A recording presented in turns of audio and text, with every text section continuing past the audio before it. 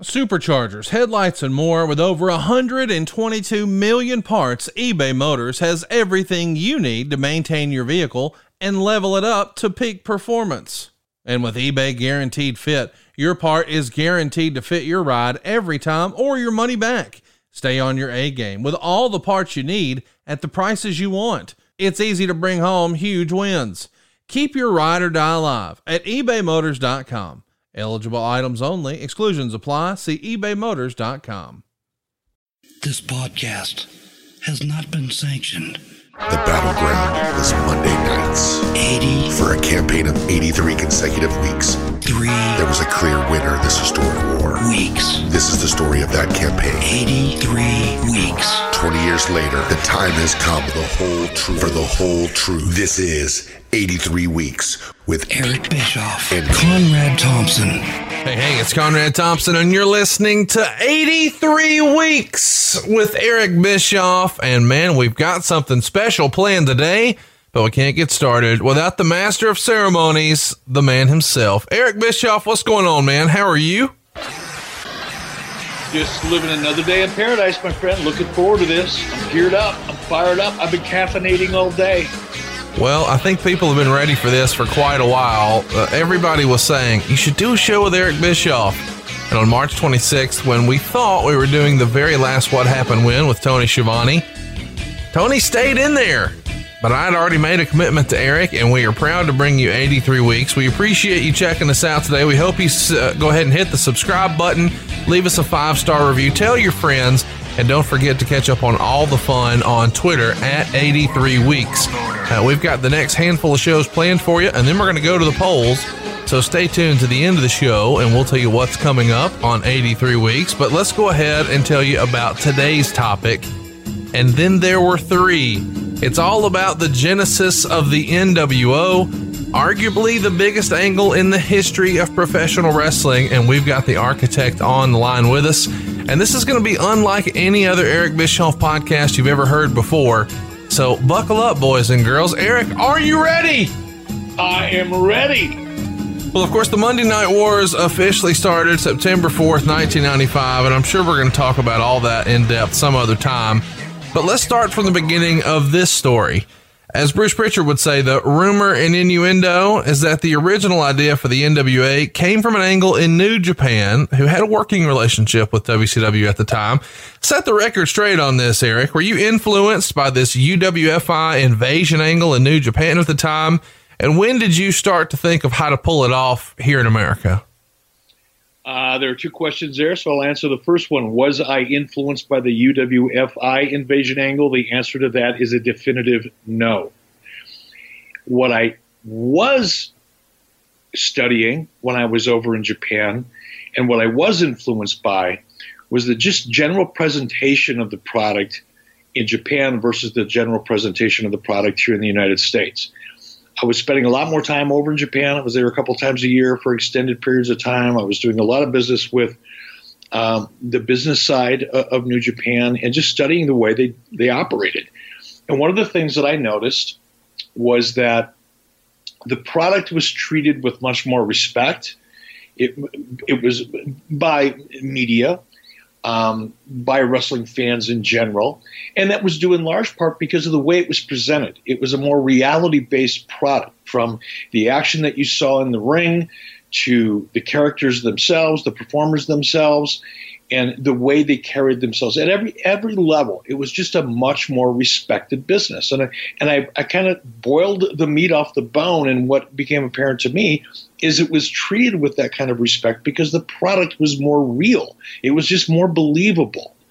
And that was the genesis.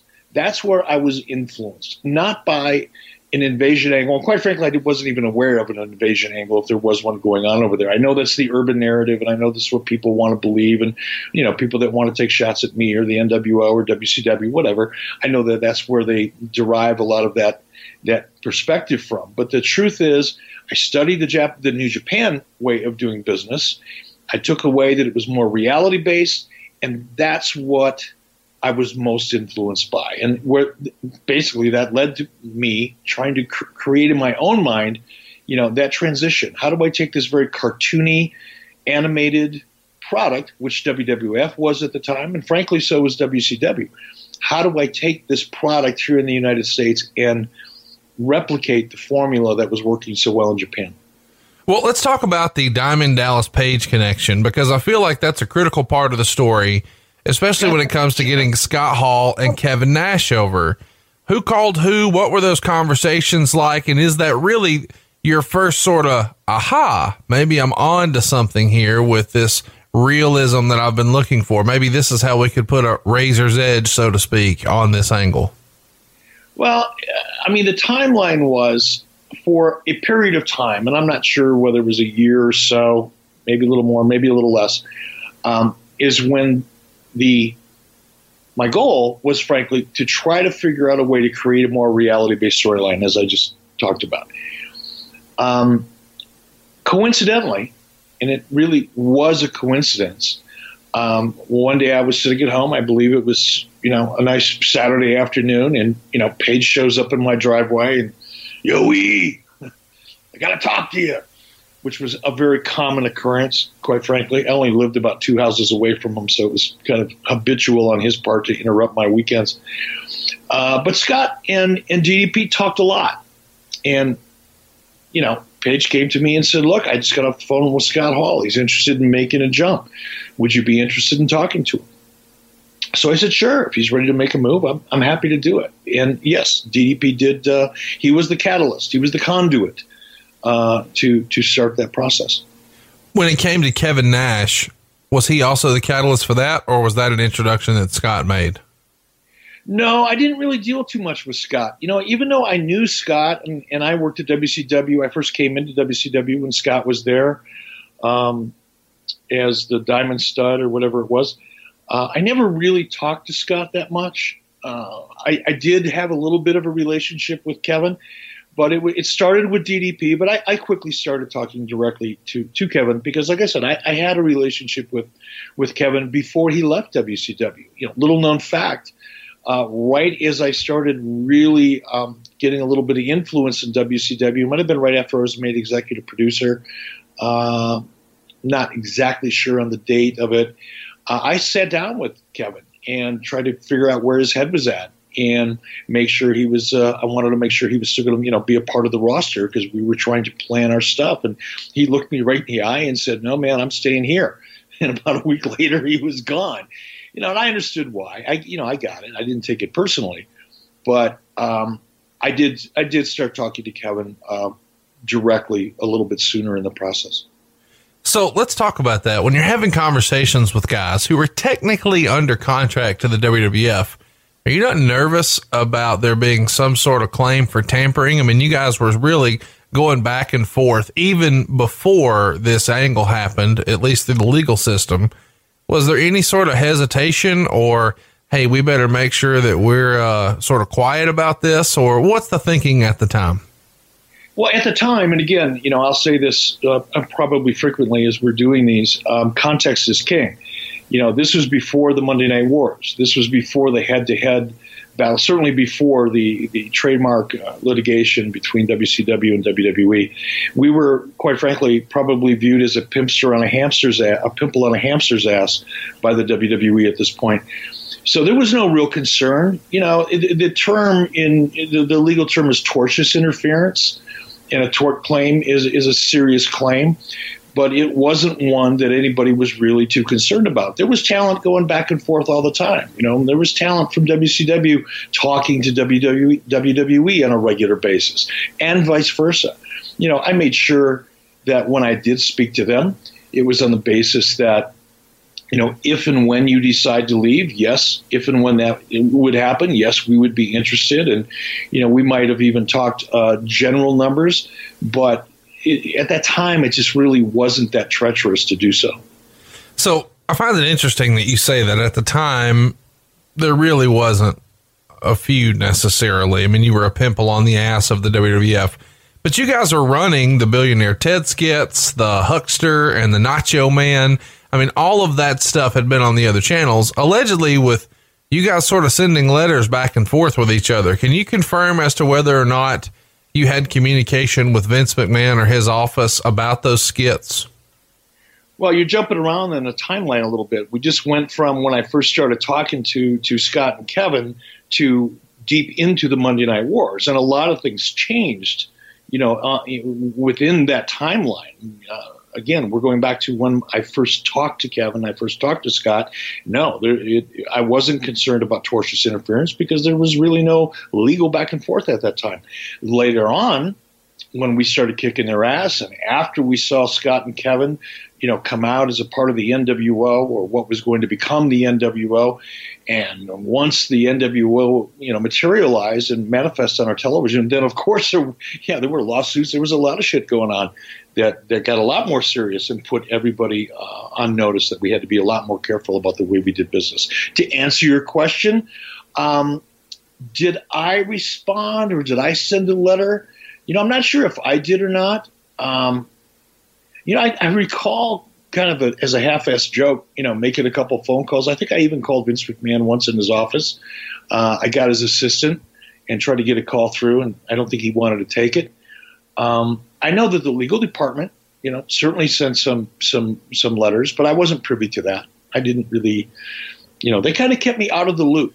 The legal side of the business did when it came to that kind of stuff. I may have gotten CC'd on something. I'm sure I did, but I wasn't really privy to it. For the record, the Billionaire Ted skit started on January 8th, and Scott gave us notice on February 20th. So I got my shit together, bro. Let's talk about that. According, whoa, wait a minute. Let's bring that back. Scott may have given his notice when Scott gave his notice, but he didn't appear on television until May 27th. I don't really give a damn what happened between February and May. When did we get when did the lawsuit start? When did the Billionaire Ted skit start? Billionaire Ted started in January of 1996. Scott gave notice February 20th, and he showed up in late May. All right. I'll go with that. All right, so one for Conrad if you're keeping score at home. Now, according to Scott, the WWF contracts... I'm already hating this show. Yeah, this is going to be shorter lived than the Ric Flair show, didn't it? According to Scott, the WWF contracts at the time were like 10 dates for $1,500, and you really only earned whatever Vince felt like paying you based on the houses, a pay-per-view bonus, again, at his discretion, and he got a piece of the merchandise, but no guaranteed money. And eventually, Scott goes to Vince and sort of complains that his income had seemingly plateaued. And Vince said there's really nothing that Scott could do to earn more money, and allegedly even told Scott he couldn't go to Japan to earn some extra cash. So then Scott asks a third time for more money, maybe this time on his merchandise, and again, Vince turns him down. Is that really the crux of the conversation with you and Scott, that, hey man, I'm happy here, but I need to make more money? It's not necessarily a jump for creative. It's, hey, I want fewer dates and I want more money. Is that about right? Nope. Now, again, I didn't, Scott didn't tell me why he wanted to leave. It really wasn't a concern of mine. I didn't really care. He made it clear he wanted to make the move. But he never really told me why. He never shared with me why he wasn't happy, or the details that you just shared with me. So no, none of that was an issue. Dates were an issue, as they were with Kevin. We'll talk about that, I'm sure. So Scott winds up giving notice on February 20th, and he does this having received a signed letter of intent from WCW for what Meltzer reported at the time as a $500,000 guarantee. And not long after Scott put his notice in, the WWF tells him he failed the piss test and sends him home. Scott says this is actually an old test, and they just pulled it out after he put his notice in to sort of muddy the waters. Before we talk about the letter of intent, I want to know, what's your reaction to the news here? Do you feel like Scott's trying to tell you about the test failure to sort of play damage control and spin it? Or what's your reaction when you hear about this failed drug test for a guy you already have a deal in place for?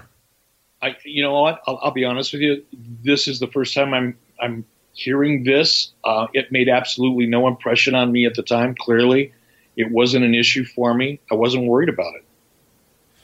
Let's talk about a letter of intent, because a lot of our listeners may not be familiar with the phrase. And I know that Kevin Nash has sometimes referred to these as, quote unquote, a deal memo. Break down what those terms are for some of our listeners who may not be familiar. Well, a deal memo and a letter of intent can be exactly the same thing.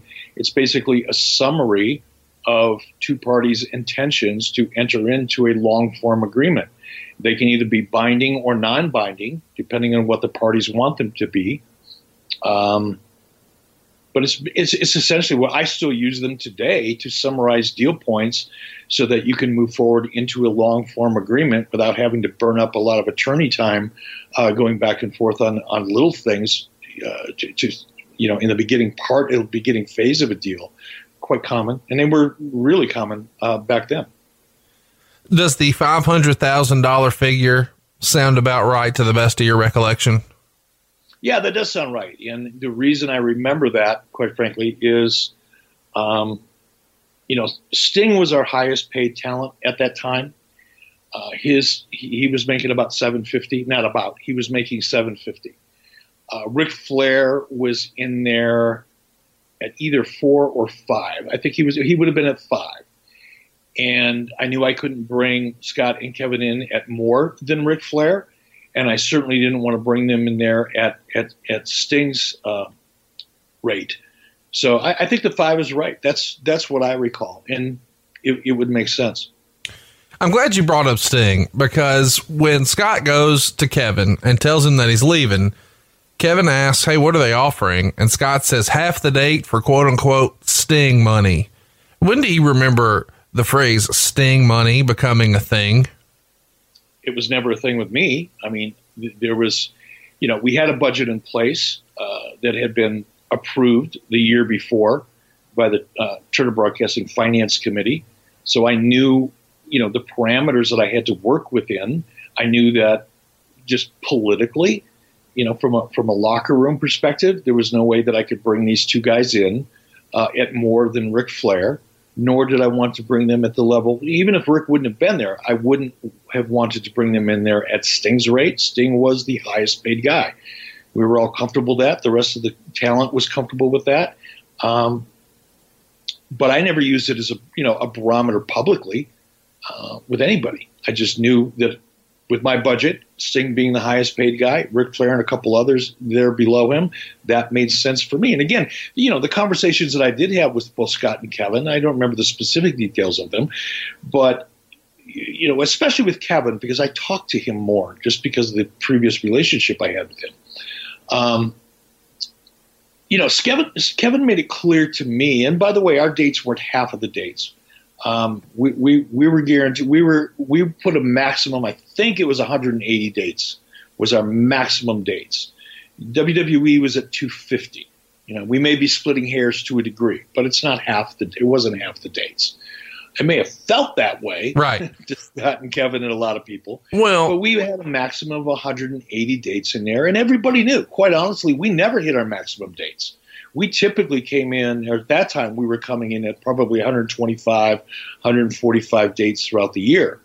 So it was a lot lighter load to them. Kevin was expecting his very first child at that time. In WWE, he would have been on the road probably, with the number of days that they worked, and then you put a day of travel on the front end and a day of travel on the back end to get home, they were probably gone 320 days a year. So it was a much lighter load. And when you added up all the money that they were making from licensing, from merchandising, from pay-per-views, from house show revenue, and all of the other ways that they profit shared, I use that term loosely, they were probably making $500 or more at that time. But they had to work a lot harder to get it. And both of them expressed to me, whether they were being honest or not, I'll never know. But both of them expressed to me that, and especially with Kevin, I knew it to be true with Kevin, because like I said, he was expecting his first child. It was as much of a lifestyle consideration and a quality of life consideration as it was a financial one. It's worth mentioning that a lot of the WCW payroll was made public during a racial discrimination lawsuit several years ago. And in 1996, according to those court documents, Scott Hall earned $379,295. He was there for 31 weeks. So if you break that down to the old Japan schedule, that's $12,235 a week that Scott was making at the time. I'm curious, you mentioned it a few times there, so I got to follow up. You didn't want to bring them in for more than what Flair was making. Was that some sort of edict from Turner, or you knew that Flair was privy and you didn't want to stir shit up? What was the rationale behind not having anyone best Flair? Now, I'll make one thing really clear right now. I didn't have to go to anybody in Turner and get approval for any hires that I made or any choices that I made. I simply had to stay within a budget. Now, Hulk Hogan would have been the exception to that rule because he came in at substantially, over our original budget. That required a Ted Turner conversation. But everybody other than Hulk Hogan, when we brought him in 94, whenever it was, 93, 94, that was simple. As long as I was with, under budget or within budget, I didn't have to get an approval. It was, the idea of keeping them at Ric Flair's money was simply a choice that I made, or a decision I made based on the fact that if I knew if I would have brought them in for more, I'd have more headaches than I already anticipated. I knew it was going to be a controversial move to bring those guys in. They had a reputation. The locker room in WCW at that time, relatively speaking, was pretty stable based on what it had been in years previous. And I didn't want to bring two guys in from the WWE, especially Scott and Kevin, with the reputation they had, at a rate that was higher than Ric Flair's. Looking for a great Mother's Day or Father's Day gift idea? I was, and I found it at Paint Your Life. With Paint Your Life, you'll get a hand-painted portrait created to fit almost any budget, and it's a great gift idea for your mother, your father, or both. You see, Paint Your Life transforms your photos into a one-of-a-kind, beautiful hand-painted portrait created by professional artists. You upload anything you can imagine. You can even combine photos. You'll pick the artist, the medium. You can even customize the frame. And you can receive your painting in as little as 2 weeks. You can give the most meaningful gift you've ever given at paintyourlife.com. And there's no risk. If you don't love the final painting, your money's refunded, guaranteed. And right now is a limited time offer. Get 20% off your painting. That's right, 20% off and free shipping. To get this special offer, just text the word weeks to 87204. That's weeks to 87204. Text weeks to 87204. Paint Your Life. Celebrate the moments that matter most. Message and data rates may apply. See paintyourlife.com/terms for details. What's up, everyone? It's Reality Steve, your number one source for all things Bachelor Nation and reality TV. Every day, I'm giving you the behind-the-scenes juice and your info on all your Bachelor Nation stories, and also interviewing some of your favorite reality stars. My name has been synonymous with spoilers, but I'm so much more than that. Give me a listen. The Reality Steve Podcast, part of the Believe Network. Just search BLEAV on YouTube or wherever you listen. But that changed the next year, because the next year, Scott Hall made almost $200,000 more than Rick. What changed? The revenue the company was generating based on the NWO angle. Right. So let me ask you this. Scott and Kevin both say, in years past, of course, if Vince had matched the offer, they would have stayed. In this area, did you ever think that you were really just being played for negotiation leverage with the WWF by these two guys? I never thought that. But I always questioned the forthrightness of anything that I heard. Look, talent's talent, especially again, context is king. Back then, I knew that there was a good chance I was being worked or played, if you will. But for the most part, I took everything at face value. If it ended up I was getting worked, it did. Whatever. I didn't worry about it. I didn't, spend a lot of time trying to read between anybody's lines. I knew what my budget was. I knew what I wanted to do. If it worked for me, it'll work out. If it didn't work for me, it didn't. I don't know that was true, honestly. I got the impression from Kevin, and again, the story I was told, by Kevin at that time was that he found out, he had access to some recent payouts, and he was looking at what he was getting on these payouts and looking at what everybody else was getting on those payouts, and he didn't like it. And between that and the quality of life issue, he was just tired of it, and he wanted to leave. And I took it at face value. I didn't really worry about it too much.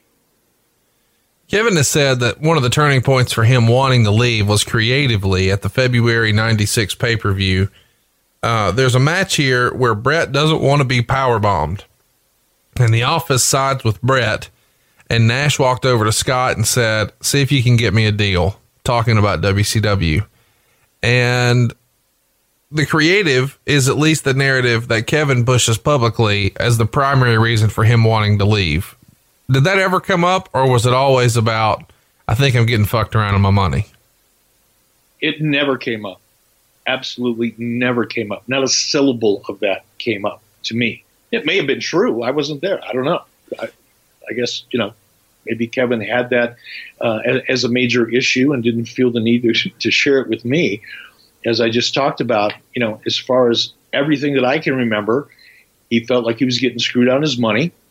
And more than that, and I believe this part, especially after, all the years of working with Kevin now, he doesn't like to travel. He doesn't like to be away from home. It was always a grind for him. And I really did believe, and still do to this day, that the primary reason he came to WCW was the fact that it was a lighter schedule. Now, Bruce Pritchard says that Nash offered to tell the whole locker room that the rumors that were swirling of him leaving was bullshit, and he would address the rumors head on with the boys. And when Vince asked him to follow through, Nash got cold feet and didn't do it. So on March the 5th, Kevin Nash gave notice to Vince McMahon by phone of his intent to join WCW. And Meltzer even reports that the call was made around 10:50 in the morning. Eric, to nail down the time like this, somebody's clearly talking to Meltzer. Any idea who it may have been? Do you think Kevin was speaking to him? Or Meltzer's clearly full of shit. Okay. There's another side of that. Or I think probably the answer is somewhere in between. I think Kevin could have easily had that conversation with somebody.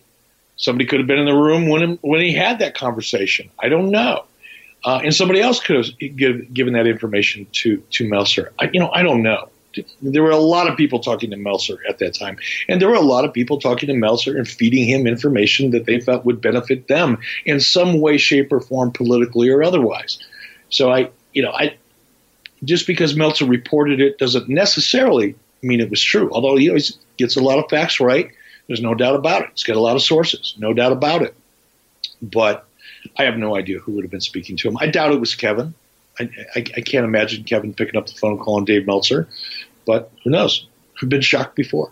Meltzer reported that Nash was believed to have been offered a 3-year deal, escalating from $450 to $750, but Nash was telling everybody it was $780,000. What number sounds right to you, Eric? I would not have brought him in for Sting money. Right. I just would not have done it. I wouldn't have brought him in for more than Ric Flair. We're talking about when they first came in. We're not talking about what they got, raises for later on. But at that time, I would not have brought him in at Sting's level. It's worth mentioning that Kevin Nash, according to these same court documents in 1996, made $336,261. The next year, he would bump up to $756,000, even more than Scott Hall. Let's get going here. Kevin, as Diesel, of course, lost to Undertaker at WrestleMania 12. The following month, he lost to Shawn Michaels at Good Friends, Better Enemies. Scott Hall lost to Vader on that same show, and it's their last pay-per-view for the WWF until 2002. And it almost feels like the stars sort of aligned for this NWO angle, because all of a sudden, Scott and Kevin's contracts expired just 6 days apart. When did you realize that? And is that sort of the catalyst for you deciding, hey, what if we do a takeover? Or how do those wheels come into motion for this NWO angle? They were really, again, it's hard for me to create a timeline that occurred 20 years ago, especially as it relates to the NWO angle, because the catalyst for the idea really started a year or more before it actually materialized. So, I'm going to give you general, answers to some of this, and it's not because I'm trying to be evasive, and it's not because I don't remember, but to try to pin it down to the week or the month or how it coincided with a contract issue is really difficult for me to do. But the idea, when I knew Scott was coming in, probably a couple weeks before he was due to arrive is when, in my mind at least, from what I remember now, that's when the idea started to form in my head, because I knew I wanted to do this reality-based angle. I wanted to do a storyline where the audience wasn't quite sure if it was real or if it was scripted. Scott and Kevin both worked with WCW previously. Scott and Kevin both felt like WCW didn't appreciate them. They weren't treated like stars. They didn't use them right, yada, yada, yada. We've heard it all before. They went to WWF. They became bigger stars or big stars in WWF. And storyline-wise, it became apparent to me that this was a perfect catalyst for a reality-based story. Two guys used to work here. They got pissed off. They left. They went over. They became big stars, and now they were coming back to the company they used to work for to get revenge. That was the premise of the NWO storyline. So the idea of the storyline, as it began to really materialize, started happening a couple of weeks before probably Scott and Kevin showing up. So when you have those conversations, are you doing some sort of a conference call? Are you talking to them one at a time? Scott first, then Kevin. What do those conversations look like where you're sort of laying the groundwork of what the idea is? I didn't lay it out to them before they got there. I definitely did not lay it out to them. Part of it is because I didn't trust anybody at the time to keep their mouth shut, because everybody was spilling information from inside. I had no idea who was talking, to guys like Meltzer and Wade Keller and who wasn't. There were a lot of people, with my own company, or no, I shouldn't say a lot, but there were some people in my own company that I didn't really trust with certain types of information. And sometimes, look, it's not like, I want to make sure I make this really clear. I say things sometimes that I shouldn't say, not because I want to mislead somebody, not because I want to undermine somebody. In a fit of excitement, I might accidentally share information that in retrospect I shouldn't have shared. And this idea was so important to me that I didn't want to take that chance. Now, there were people there that I didn't trust. There were people there that I suspected. I never had hard, fast evidence that they were leaking information, or I would have fired them. But there were certain people that I suspected. So I kept this stuff to myself. I didn't really share the details of the storyline until it was absolutely necessary. Not with anybody. Not with the booking committee. Certainly not with Scott and Kevin prior to them getting there. I had very little conversation with Scott Hall until the day I picked him up at the Airport Marriott in Atlanta and drove him to Macon, Georgia. We'll get there. Well, let me ask this. When the booking committee knows that you have signed Scott Hall and Kevin Nash, well, I guess I should ask this. When did they know you signed Scott Hall and Kevin Nash? Hell, I don't remember. Probably shortly after I signed them. I would assume I would have told them at that point. There would have been no reason to keep it a secret because documents would have had to have been generated. People would have to know. It wasn't like I was trying to sneak them in the back door, for crying out loud. I just didn't want to share the details of the story, partly because I didn't want it to get out, and also because I didn't have all the pieces figured out in my head yet. I mean, I had a general idea of what I wanted to do, but I didn't have it. I didn't have the beats to the story. I just had the framework to the story. Makes total sense to me. I guess my question is, what was the booking committee thinking they were coming in for? I mean, they've got to be, it's not just, well, they're showing up and we'll figure it out. They had some sort of ideas working on their end that you're going to kibosh, but chat me up. What did they think the storyline was going to look like? I'm not sure. Honestly, it's, you're asking me, what did I think somebody else was thinking 20 years ago? I can't answer that. And that's not being evasive. That's just being real. Okay, let's talk about what you do know. The conversations with these guys, did they have certain hot buttons and wanting to come to WCW? One of the things we hear a lot about is guys, of course, wanting to nail down the number of dates, and sometimes they ask for their hotels to be paid for. But one of the biggies is we want first class air. Another thing we've heard is guys wanted a later call time to TV. Does any of those type of talking points, does any of that stuff come up with these guys at all? It would have come up in their contracts, of course. Absolutely it came up. The number of dates certainly came up. Again, that was one of the key sales points from my point of view with Scott and Kevin. The number of dates was a real issue. First class was a real issue. A lot of guys got first class. A lot of guys didn't. It depended where you were on the card, just like it currently does with WWE. It wasn't unusual, and it certainly would have come up. As far as showing up at the building on time or getting a later call time, this is the first I've heard of that. Let's talk about favored nations. This is the clause that everybody's heard about in their contract, and I think you should probably explain what it is and then explain whether or not they actually got this and how the fuck they got it if they did. Favored nations is a clause in someone's agreement. For example, if I came to work for you, Conrad, and I had a favored nations clause in my agreement, it would essentially say, I'm coming to work for you for $100 a day, and if you bring someone else in and they're being paid $120 a day, I am automatically raised to that level, meaning no one can make more money than me. I have to be on par with everybody else. That's a favored nations clause. The favored nations clauses did not come up until later on, until Bill Goldberg really came along, possibly even Bret Hart. It may have been Bret Hart who was the catalyst for that. Again, there's just no way I can remember when we first used that clause. But it was at a time when we were bringing in a lot of talent, a lot of top talent, and we were writing big checks.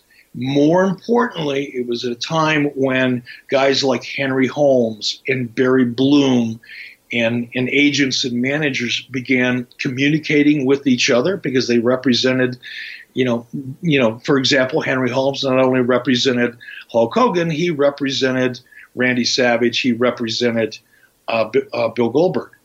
So all of a sudden, Henry knows and is using one to improve the other. It's not unusual. Barry Bloom did the same thing, only Barry Bloom was he was a little less transparent about it. Let's say that. So it became necessary when we started bringing in these guys, especially at that level, you start having to negotiate different types of agreements, and they did get them. But I don't think they really started till either Bret Hart or possibly even Bill Goldberg's second contract.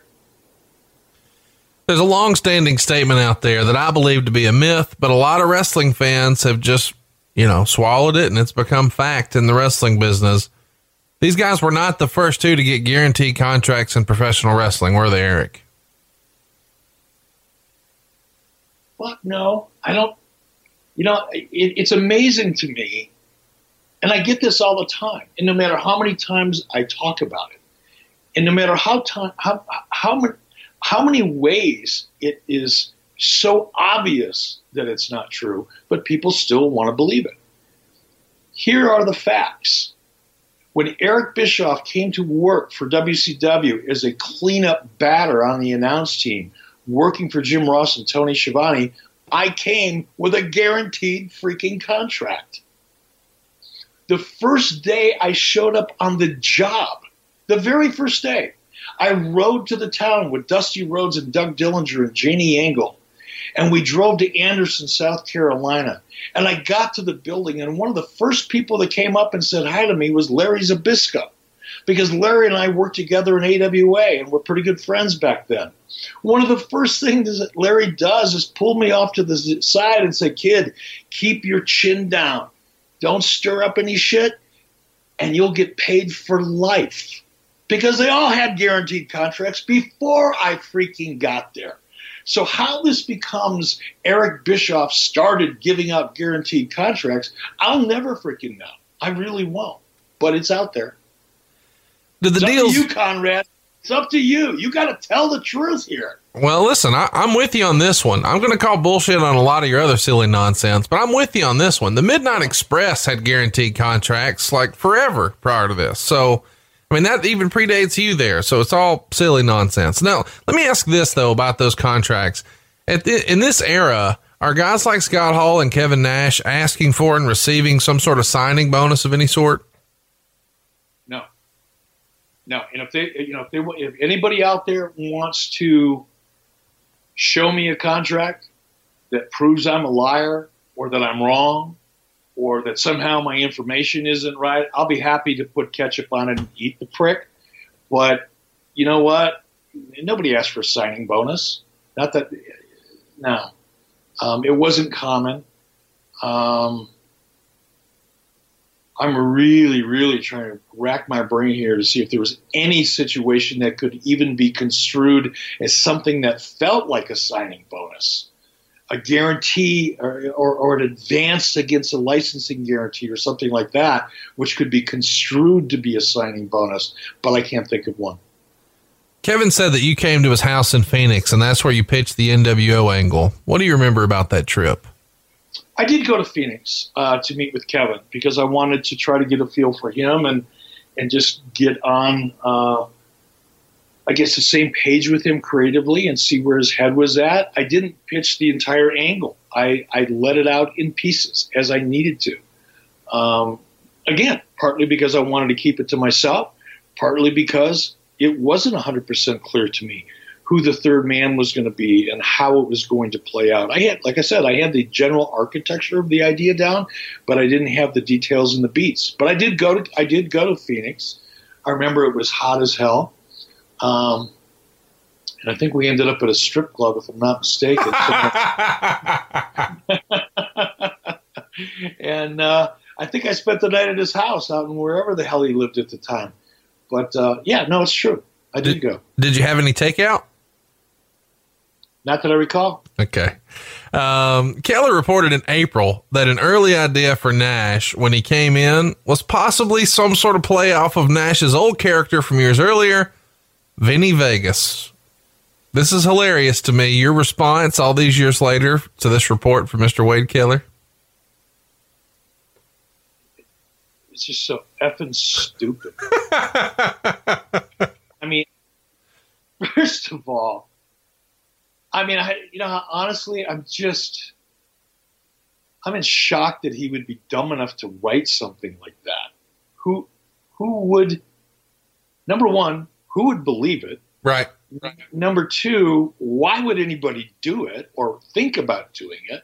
And number three, why would Kevin Nash go from being Diesel to go back to being Oz again? This is so stupid, but whatever. Hey, you got to print something, right? Around this same time, you did interviews with Mike Mooneyham and the Miami Herald, and you told both that you had no deal with Kevin Nash and that he had a big mouth and sometimes isn't afraid to speak before he thinks. Meltzer knew better, though, and wrote, quote, Bischoff seems to be working some sort of storyline of his own. I guess technically you could probably argue that you just had a letter of intent or a deal memo here and you weren't technically lying. Is that right? No, I was technically lying. I was protecting the idea. I didn't know those guys anything. No, the business isn't work. Absolutely. I mean, it's just, it's not like I'm a freaking by the way, I'm not going to talk politics, but it's not like I'm a politician. I'm not a judge. This isn't a murder trial I'm involved with here. It's professional wrestling, for crying out loud. Yeah, I lied to him. I used the media to advance a story. Imagine that. May 8th, WCW announces that Nitro is going to be expanding from 1 hour to 2 hours, effective on May 27th. Now, according to the legend, that was supposed to happen anyway in August or September, but Meltzer's sort of freestyling that it's being moved up here in response to the ratings that came out 2 days prior, where Nitro did a 1.9 at 7 p.m., but Raw did a 4.1 at 9 p.m. Were the plans hurried along to expand Nitro in response to the ratings, or was this based on you knowing that Scott Hall was coming in that day? It wasn't based on me knowing that Scott Hall was coming in that day. That would have been a program look, I had a lot to do with a lot of things. My fingerprints were all over a lot of things. But scheduling Nitro and programming the network was not one of them. That was a decision that was made at the network level for whatever reasons they made them. I certainly went along with it. We had to plan for it, prepare for it. But it wasn't me sitting in a room going, Scott Hall's coming in. I'm going to pick up the phone. Hey, Brad Siegel, I know you probably had a movie planned, and I know you had advertising sold for said movie, and I know you had all kinds of other things going on. But I've changed my mind, and I want us to go, an extra hour now because I've got a hunch. It wasn't that, I can assure you. Was anyone nervous about expanding the 2 hours? Briefly tell us the commitment that extra hour requires.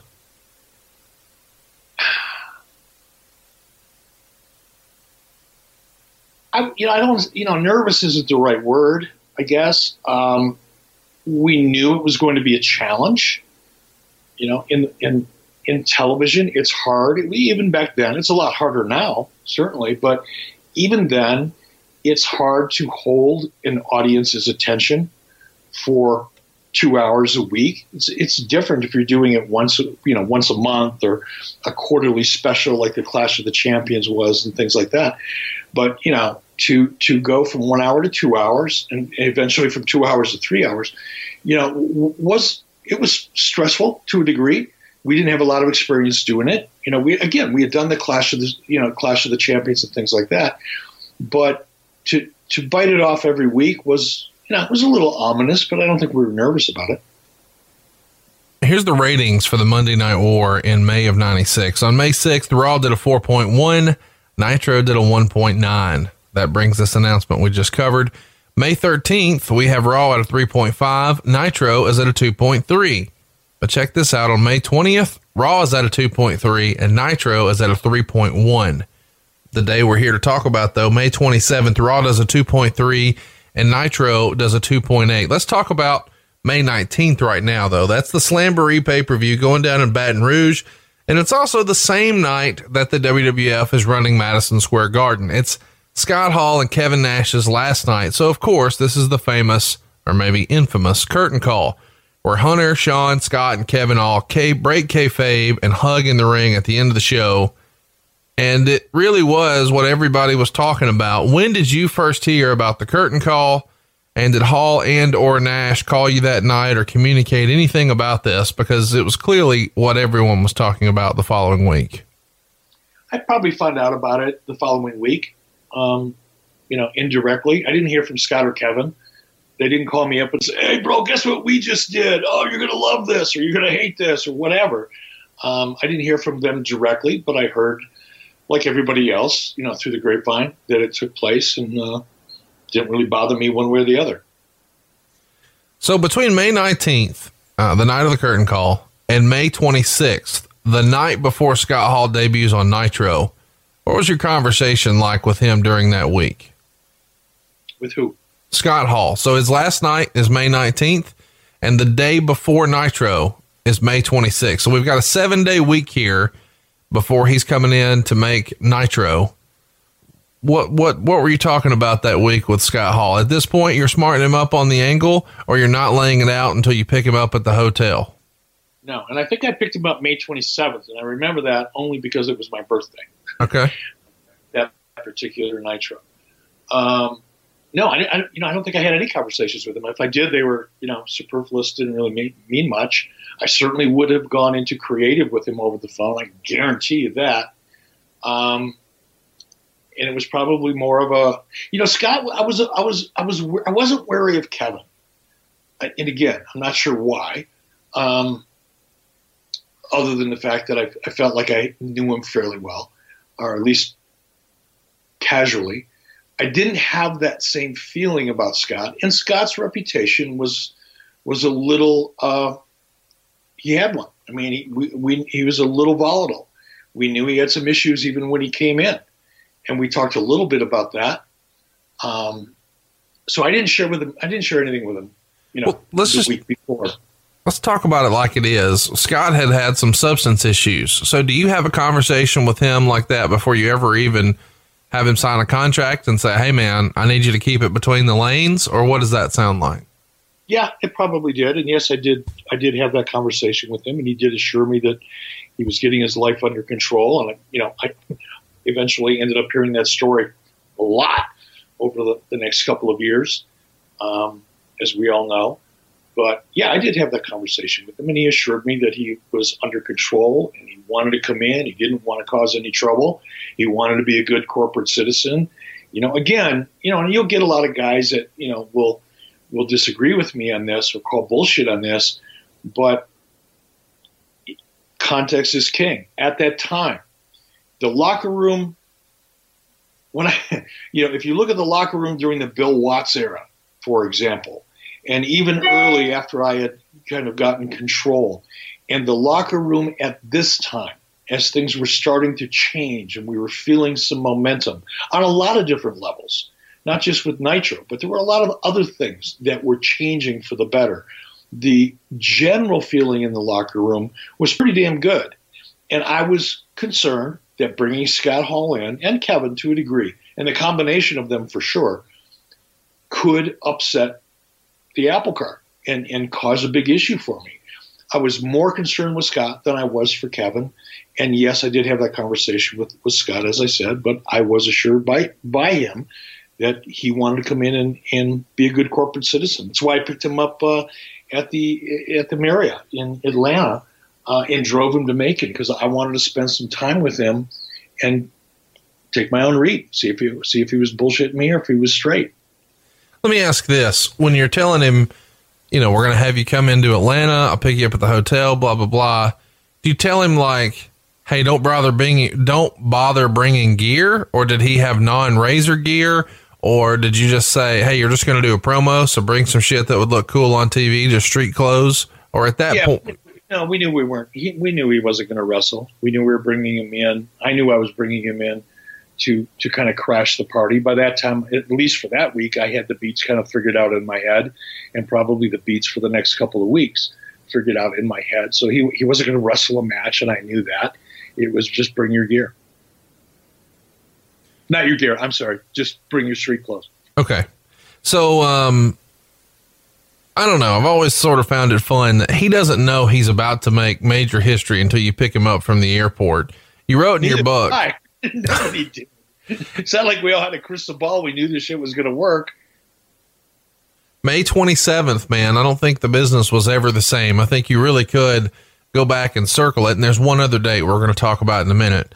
But let's talk about the plan that night. You wrote in your book that the plan was for him to, quote, walk down from the audience, grab a microphone, create a disturbance, and spout off. He was a rebel, pissed off, coming back to WCW with a chip on his shoulder.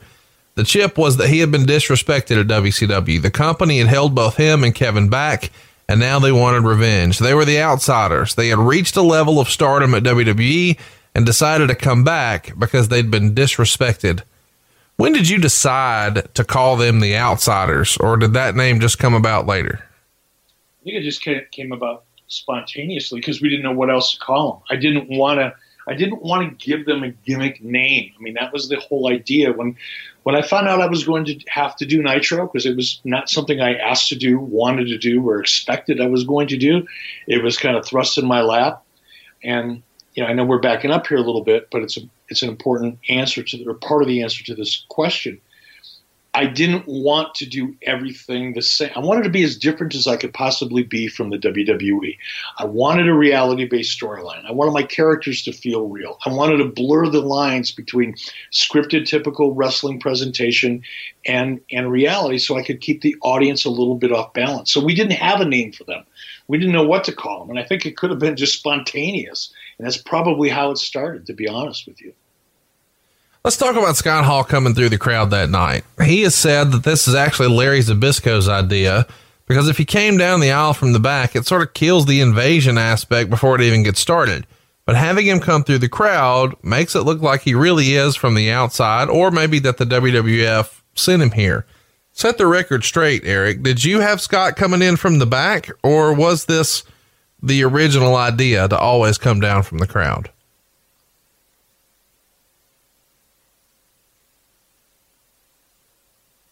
I'm going to answer the question, but I want to preface this with, I always give credit. I try as best I can to remember where an idea started. And it's really difficult because when we talk about certain ideas that we all remember, this being one of them, it's very easy to remember the moment. It's very easy for me to go, well, wait a minute. I had the whole story kind of laid out in my head, at least for a couple of weeks. I knew what I wanted. I had a lot of the details that nobody else had. So it would be easy for me to say, I am 100% sure that was my idea. But I'm going to tell you that I could be wrong on that. It could have been an hour before showtime. By that time, everybody knows now. By that time, I have to tell my director. I have to tell our producers. I have to tell the referees. I have to share what we're about to do with enough people that it is possible that Larry came in and said, why don't we do this instead? there is a chance that happened, but I don't think so. The promo itself, of course, is huge. He's sort of teasing that he's going to be back with his big friend, and you're really patting yourself on the back in your promo here. Well, maybe not in your promo, but it feels like your book is a promo at times. Who's coming with him? What did they do? How? What would the consequences be? What were their agenda? Clearly, you've never written a script. You've never created anything, and that's not a knock, but that's part of the process.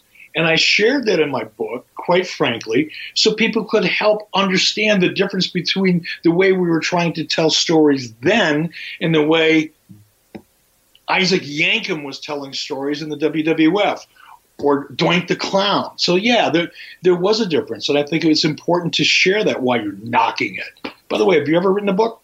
Here's Meltzer's breakdown of what happened. A combination of bad matches, bad commentary, little hyper excitement, bad interviews, and bad angles resulted in a 2-hour broadcast reminiscent more of a bad WCW Saturday Night show as opposed to the competing Monday Night Raw. However, amidst the attempt at a cure for insomnia was the debut of Scott Hall, done in a manner that is almost certain to be one of the biggest money angles of the year. So he really puts it over huge, and he says, from a one-upsmanship category, it was the biggest strike Bischoff has pulled off, including the Lex Luger debut, in that he's using McMahon's own storyline parody angles that were supposed to be used against WCW and ended up being used in WCW's biggest angle against the WWF as a way to draw money, doing a Japanese-style fake shoot angle built around a promotional war. It was retribution for McMahon attempting to make a fool of Bischoff on his Raw show by putting one of his letters regarding the parodies on television and having Doc Hendricks saying that this same executive from Turner Broadcasting, without ever mentioning Bischoff by name, who had days earlier called to say how much he enjoyed the parodies. So Meltzer loves it, says the rest of Nitro sucked, which I guess in hindsight is sort of hard to argue, but you had to be feeling like this was a stake through the heart of Vince McMahon when this angle's done that night. Do you not? I mean, when he comes back through the curtain, you guys know you've got something here. Do you not? I had a pretty good sense of it. I wasn't overconfident with it at the time, but the crowd reaction was good. It kind of checked all the boxes I was hoping to achieve in terms of making it feel real, doing something that was completely different, creating a question, yes, creating a mystery, forcing the audience to ask themselves what the hell is going to happen next. I mean, that's what you're supposed to do when you produce television, right? You're supposed to keep people tuning in from week to week to week to want to see where it's going to go and what's going to happen next. And I knew that we checked all those boxes. But again, I didn't feel like I drove a stake through anybody's heart. I didn't feel like, wow, I really showed Doc Hendricks and Vince McMahon, I really one-upped him. I didn't feel any of those things. I was excited because I felt like it worked. I got a good feeling about the promo that he cut, but that was about it. Of course, the show goes off the air, and it's pretty phenomenal. He's face-to-face with you, calling you a Ken doll, telling you to shut your mouth and that we're sick of it. And you press him on who is we. He says, you know who. He references the billionaire Ted Nacho Man that we mentioned. And then he has the famous lines, you want to go to war. And he says, we're taking over, and the show goes off the air. I've always been curious because Tony Schiavone has said at times he didn't get much direction one way or another, and he just had to play it like a shoot. What did Tony and Larry know, and what were they coached to say? And this is, I guess it's worth mentioning, you and Bobby did the rest of the show, but Tony and Larry start the first, hour or so of the show. And this is the first time you guys did that. Was there some sort of concern as to these guys can help get it over and those can't, and that's the reason we rotated? We just wanted to give them an hour break since we had a 2-hour show and feature more talent. Well, what were the announcers instructed to sort of put over that night? Well, again, you asked me two different questions. Why did we have an announcer transition or shift, and what did Larry and Tony know? The reason that we had two sets of announcers in a 2-hour show is because I was of the mind at that time that the audience, no matter how good an announcer is, listening to the same two guys talking and selling and filling in the blanks for 2 hours could get a little tiresome. even the good ones. So my logic was, let's have one team do 1 hour and another team do another hour. In terms of what Tony and Larry knew, not a lot. And that has nothing to do with trusting them or not trusting them. When I came up in the wrestling business with Vern Gagne, who really, he and Greg are the ones that really taught me, I guess, psychology and from at least their perspective, what a wrestling product should look like and feel like to the audience. And it was pounded into my head over and over and over again by Vern Gagne that you don't need to know what the finishes are in every match.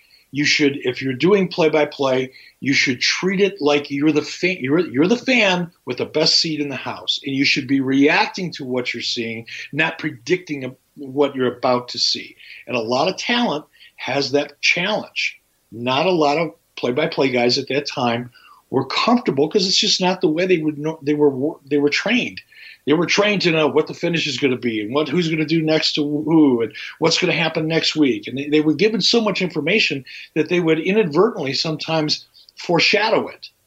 And I believe firmly that when you shoot a hot angle, it's better if it's a good announcer like Tony was and is, and Larry, because I knew Larry, I had worked with him in the AWA, they're smart enough to know how to treat it. I know I was, and I preferred that my announcers didn't know too much, because if they did, they weren't reacting naturally, and that's what I was hoping for. Let's talk about the end of the show, because I'm curious, of course, the long-standing thing with a lot of the guys in the back is everything's a work, everything's an angle.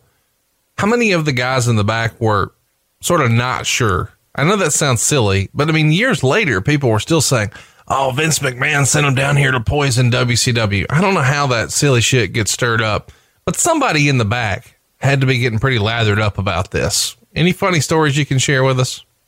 I don't really have any funny stories, to share. I can give you the general tone and tenor that I remember. There were a lot of people that were off-put by it. Part of it was, it was a combination of things. Part of it was the reputation that Scott had, on that night. Here we are bringing this guy in. They see him coming in through the crowd, interrupting a match in the middle of a match, which had never been done before that I can recall. Shooting that promo, getting the kind of heat that he got. What do you think a lot of guys in the back are thinking? Oh, my God, this is working. That's not good for me. That's kind of the general, it's not uncommon for that, especially at that time. Again, context is king. At that time, everybody's fighting for their spot. Everybody wants to be featured. Everybody's hoping to be a main event. No matter where you are on the card, that's your goal, and it should be. But to have a guy come in from the outside, even though Scott started in WCW, or at least was there for a long time, it still felt like, oh, great, another WWE guy coming in and getting the spotlight. So there was some of that. And there was some, honest, like, what the hell was that? What are they doing? So there were people that were nervous about it. There's no doubt about it. Looking back, is there anything you do differently that night? Hell no. I would have tried better. I would have tried harder to entertain Dave Meltzer. So he wouldn't have been the first part of the show. But other than making Dave happy, no. I mean, I don't know how anybody could, even now, 20 some odd years later, look back at that and go, oh, they just would have done this differently. How did Hall interact with the boys that day? You sort of alluded to maybe he was a shit disturber before, but now that he's here with a reputation, did he go out of his way to try to endear himself with some of the guys and try to make nice, or was he sort of off to the side by himself, or what do you recall? He was sociable. I mean, Scott knew a lot of the guys. There was a lot of people that were there, when Scott was in WCW the first time. And, he knew a lot of the crew. So there was, there were a number of people that he knew, and some people that had, worked, I guess, for a little bit in WWF. So he was sociable. He was very, even on the ride from Atlanta down to Macon, he was humble. He understood that he had a challenge ahead of him. He had a reputation to overcome. He seemed really focused and prepared to do just that. He got to the building. He was polite. He introduced himself to a lot of people. Certainly, like I said, some of them he knew better than others. I don't think he could have been on better behavior that night, quite honestly. I worked on his promo. I literally wrote his promo for him on Jenny Engel's computer, probably an hour or so before the show. And he was there, kind of adding to it, suggesting a couple things as we wrote. We rehearsed it a couple times. He went out, did his business, and that was the end of it. He couldn't have been more professional. The Road Warriors quit the very next day on the 28th. Do you remember what happened? Nothing. They had been working back and forth with Japan, New Japan Pro Wrestling. There was no heat. There was no politics. It wasn't about the money. It wasn't about any of that. It was just kind of coincidental. They decided they wanted to go back to work for Japan. There's a lot of things going on in the business at that time. And they just, for whatever reason, decided they wanted to go. The next week on Raw, Vince would go out of his way to say that Diesel and Razor Ramon are no longer part of the World Wrestling Federation, but that they intend to portray themselves as those stars they once were, and they're a part of a ruse, that they're still a part of the WWF when they're actually under contract to a rival wrestling organization. And he encouraged fans to call the hotline or to check out America Online for more details. When you see this or you hear it, I guess I should ask, were you watching Raw on the monitor in the back at this time, or does somebody give you the heads up during the show, or do you just see it later on tape? No, I find out about it the next day. To bust another urban legend, I never watched the monitor. First of all, I was doing play-by-play half the time, or I was in the ring the other half of the time, or preparing to, or working on other creative backstage. I wasn't sitting and watching the monitor, so calling bullshit on that one. I didn't find out about it until, I don't know, probably the next day when I got back, I heard about it. So when you hear about it, I mean, you've got to know, hey, we fucking struck a nerve. And one of the things that I've always heard in wrestling is if it's over with the boys, then it's over. And when you see that Vince is sort of selling it, I mean, if he sells it, then maybe, it's not a big deal. But when he's really selling it on his show, it really plays to your favor, does it not? Selling like a bitch. Yeah, of course it does.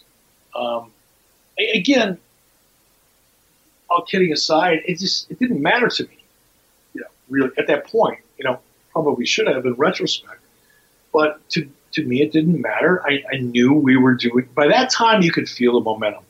I mean, you would have to be, you'd have to be a corpse not to feel the momentum and feel the energy and feel the crowd reaction and see the potential.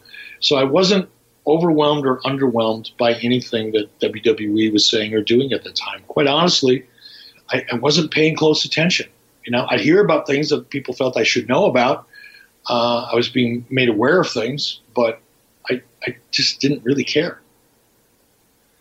So let's talk about the legal letter that the WWF sends Scott Hall that they actually publish on America Online. They even put out the message, in an effort to further blur the lines between Ted Turner's wrestling organization and the World Wrestling Federation, Scott Hall, portraying the World Wrestling Federation character Razor Ramon, recently appeared on World Championship Wrestling television programming. And then they published the actual letter. And allegedly in this letter, they say they're going to be withholding all future payments for like merchandise checks, the pay-per-view payoff, and whatever else was owed to him until it was settled. And they're saying that this was deliberate infringement of Titan's intellectual property in connection with his appearance on Nitro. And they're saying that his appearance and various statements made by him sort of express the idea that he works for Titan and he doesn't, and that he's staying in the Razor Ramon character, which is something they have registered. They say that he dresses like Razor, that he utilized a Hispanic accent given to him by Titan as part of that character, and you guys are off to the races.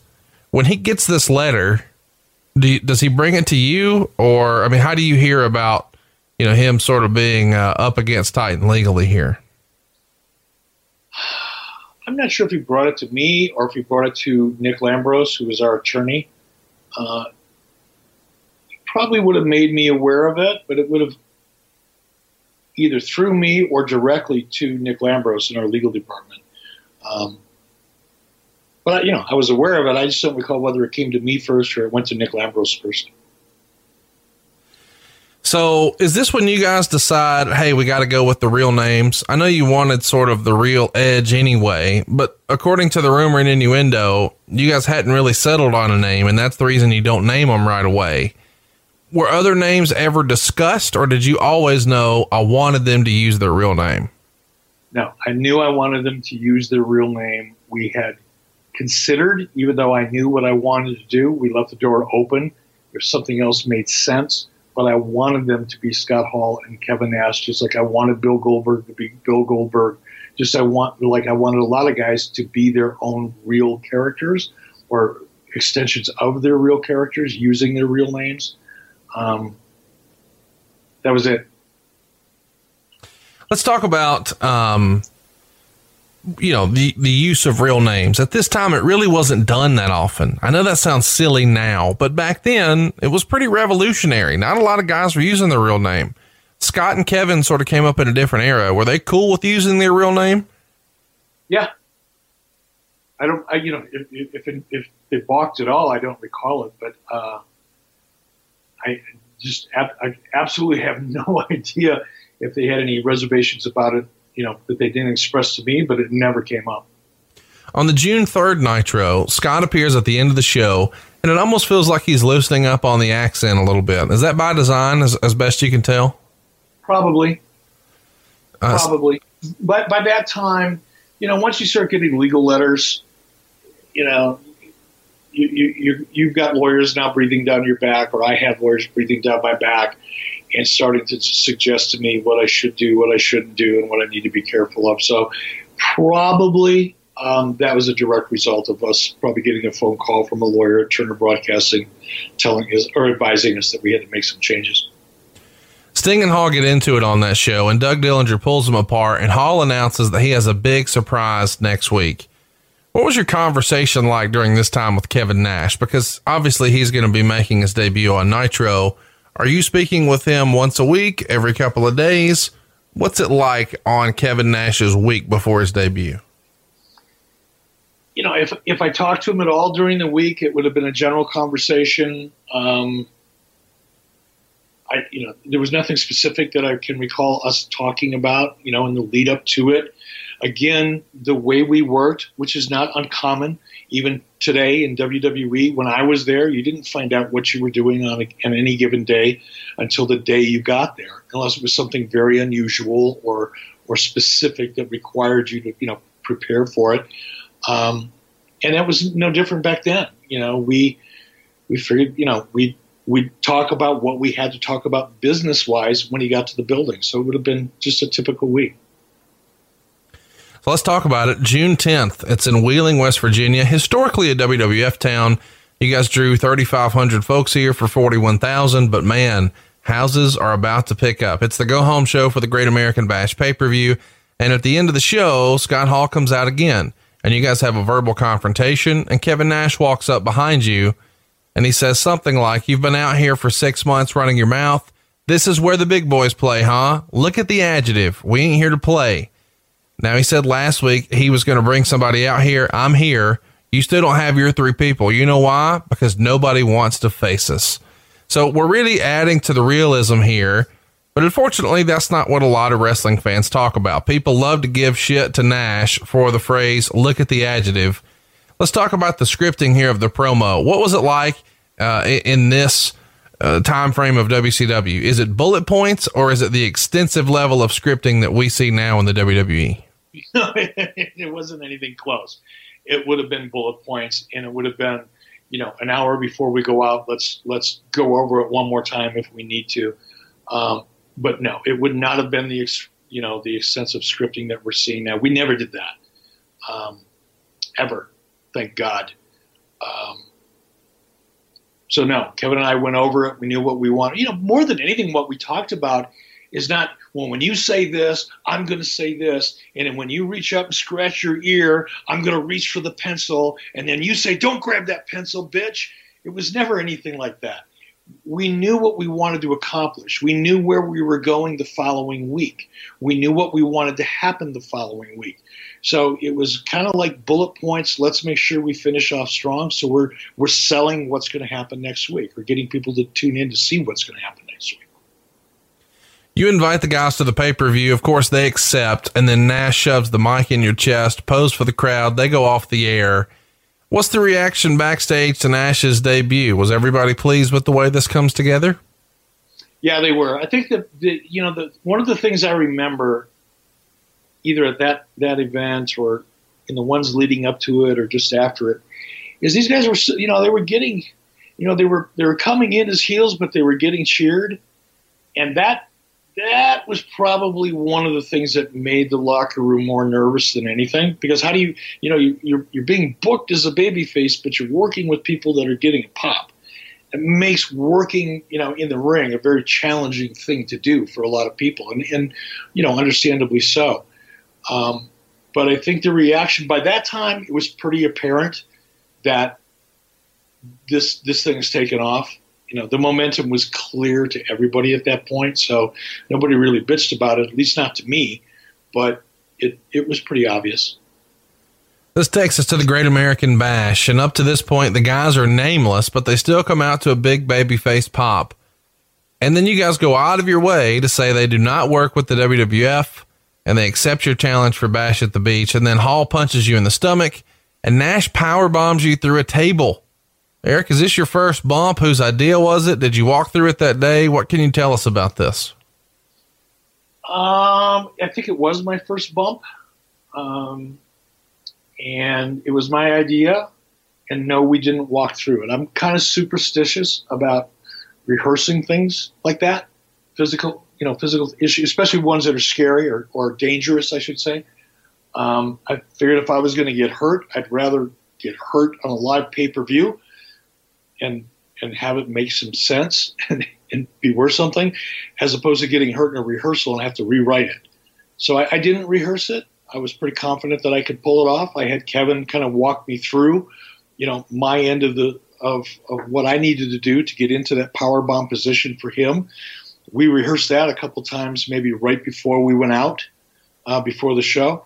But other than that, no, it was improv. Meltzer said the crowd popped and the other half was shocked. At this point, it had never really been acknowledged on TV that you were running things.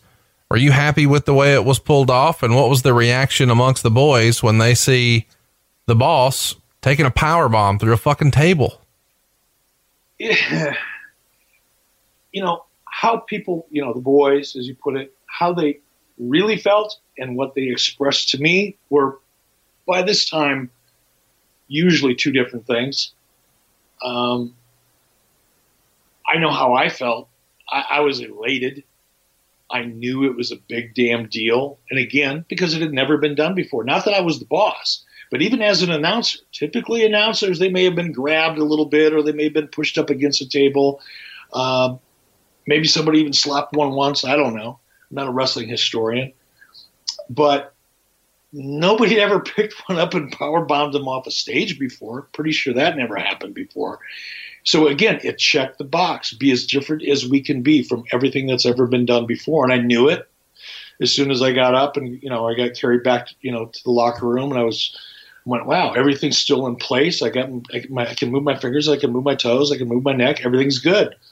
But I could feel the reaction from the crowd, and it was pretty intense. And, I still had a lot of adrenaline going through my system at the time too. So I felt really good about it.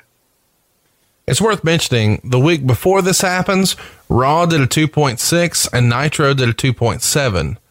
The night after the powerbomb happens, Raw gets a 2.3 and Nitro gets a 3.4. I'd say it worked, wouldn't you? It got people talking. It was a lot easier to get people talking back then than it is now. So we definitely got a buzz. Water cooler talk. That's what they used to call it. One of my questions, though, is there's no Hall and Nash on that show. So the night after this big power bomb, they're not on the show. What's the thinking there? Less is more. Yep. I learned that along the way. You don't have to cram everything you've got down the audience's throat every week just because somebody said you should. Sometimes making people anticipate and make them wanting to see follow-up is worth more than doing it just for the sake of doing it. And that was the case back then. Meltzer reported, quote, after the 2.6 rating for Nash's debut, Sullivan was totally in the doghouse to the point he wasn't even invited to the booking meeting on June 11th, and there was considerable speculation that his days were numbered. By the next day, though, things were back to normal, although Sullivan had to agree to give up being an active performer after his current program finishes to keep his booking job. Of course, after this week, he's the company hero. What really happened here? We haven't really heard you talk about Kevin Sullivan much, and I'm curious what caused him to be in the doghouse. Why did you give him the edict he had to stop wrestling? And how did he turn things around, at least in your mind? I honestly, I don't recall if there was a major incident or not. It could have been any number of things. I do remember I didn't want him wrestling in the ring. And all you have to do is go back and look at some of his matches back then, and you can figure out for yourself why that would be. They were pretty flat out horrible. And then there was the conflict, the inherent conflict of the booker also being a talent, which had been an issue previously. It was an issue with Ric Flair. It was a very difficult thing for Ric to be the booker and also be, especially at Ric's level in the main event, as regularly as it was. And I didn't want that. I had figured that out by then, that it was just not going to be healthy. If there was anything else kind of extemporaneous to that, I don't recall. Hypothetically, do you think if Kevin Sullivan would have kept wrestling that he would have beat Goldberg at Starrcade 98? If he would have stayed the booker, he would have. I mean, that's the way it went down. So after this, Titan was sending letters to both Hall and Nash to the point that Hall hooked up with Hogan's attorney, Henry Holmes, to defend him in this Razor Ramon mannerism case. And his argument really is accurate, in my opinion, that a lot of that stuff really started with the Diamond Stud character. And he wants Henry to go help him collect the money that's owed to him by Titan.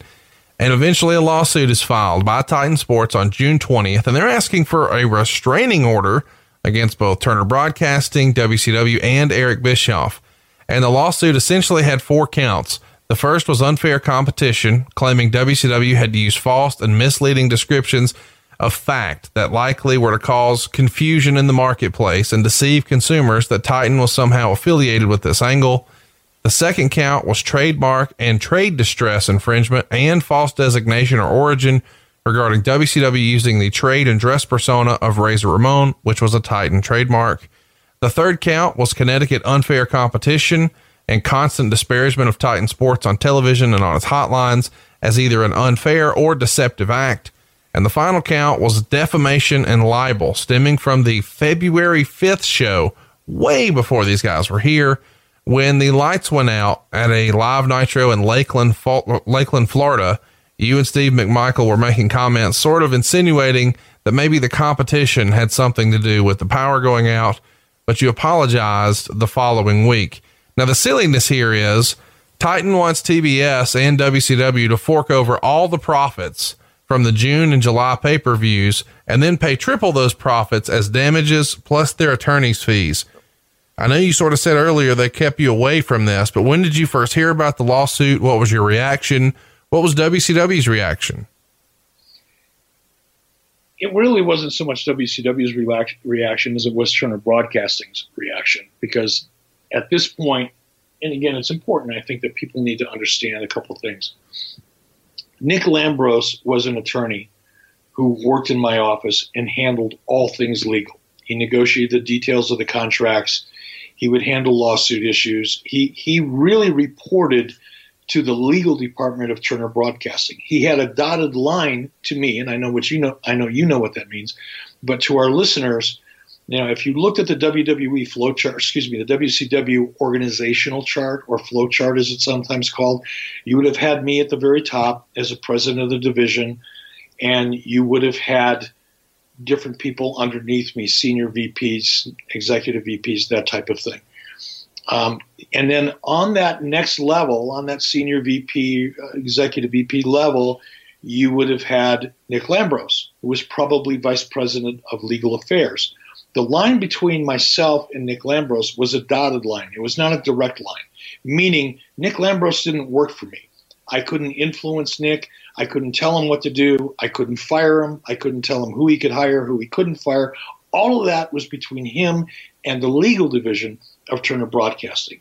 So once that WWF lawsuit came down, it didn't land on Nick Lambros's desk. It landed on Turner Broadcasting's desk in their legal department. And then it got down to Nick, and then it came to me. So I wasn't reacting to the letter as much as I was reacting to Turner Legal.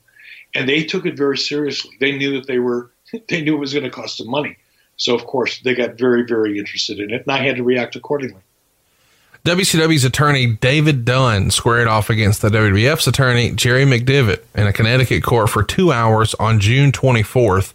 Eventually, Judge Dorsey said he didn't have time to dedicate to this because he was in the middle of a major organized drug crime case, so it was delayed until the second week of July, which means it's after Bash at the Beach.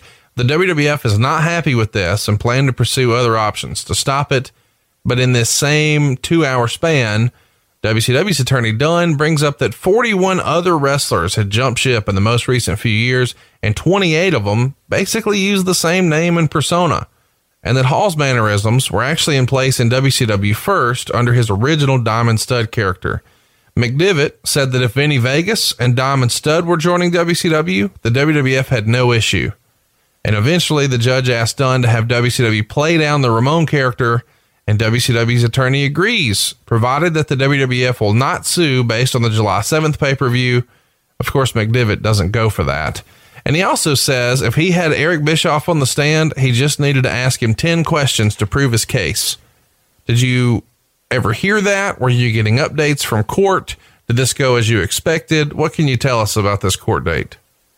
I was getting a general update in terms of, what we could do and what we couldn't do moving forward. I wasn't getting blow by blow and details and who said what and what McDivitt's, reactions to certain things were. I didn't get the detail that you just gave me, let's put it that way, because it wasn't a matter of public record, or at least not accessible as such at that point. But I had a pretty good idea what went down. And again, we were reacting to what we needed to react to from Turner Legal. McMahon sends out a press release after this, and I sort of laughed at this when I read it, if I'm honest. He says he regretted filing the suit, but, quote, "I finally been pushed up against a wall with no other options but to protect my company. My wife and I have committed our adult lives to building the World Wrestling Federation. This company competes very well and I dare say stays ahead in the marketplace where the quality of programming, creativity, start development, and consumer interest reflects success. However, when a giant competitor uses your very own creations to dupe and confuse the public, then the playing field isn't level and you're forced to fight in a different arena." Did you see the statement? What was your reaction? It's bringing tears to my eyes when I hear this. I feel horrible about myself. Just give me a moment. There, now I'm better. It is bullshit. Tell that to Vern Gagne. Tell that to Jim Crockett.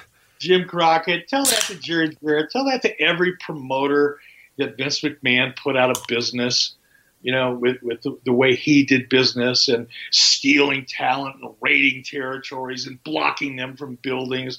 These poor little old mom and pop promoters that put out of business by this multi-generational behemoth called the WWF. 3 generations old. By God, my grandfather started this company. Yeah, I felt really bad about that. And you can tell to this day, I'm still carrying much of that over with me. But I thought it was, look, kidding aside, I wish we would have had, attorneys that were willing to fight and were smart and determined and passionate about that fight as Jerry McDivitt and his team was. It was a bullshit lawsuit, in my opinion, for a lot of reasons. I understand why he did it, because he had no choice, because we were stomping him. And he felt like that was the only thing he could do, and he was desperate, and he won. So good for him. But I didn't agree then, and I, to this day, don't agree with the basis for the suit. But it doesn't really matter. suits are not often won, or not always won, by who's right or who's wrong. It's who's willing to stick out the fight the longest. Meltzer would write, WCW officials claim that they are researching trademarks for current planned new ring names for Hall and Nash. If the name's clear, they'll be given those names as soon as possible. If not, on the July 7th pay-per-view, they'll be referred to by the announcers as Kevin Nash and Scott Hall.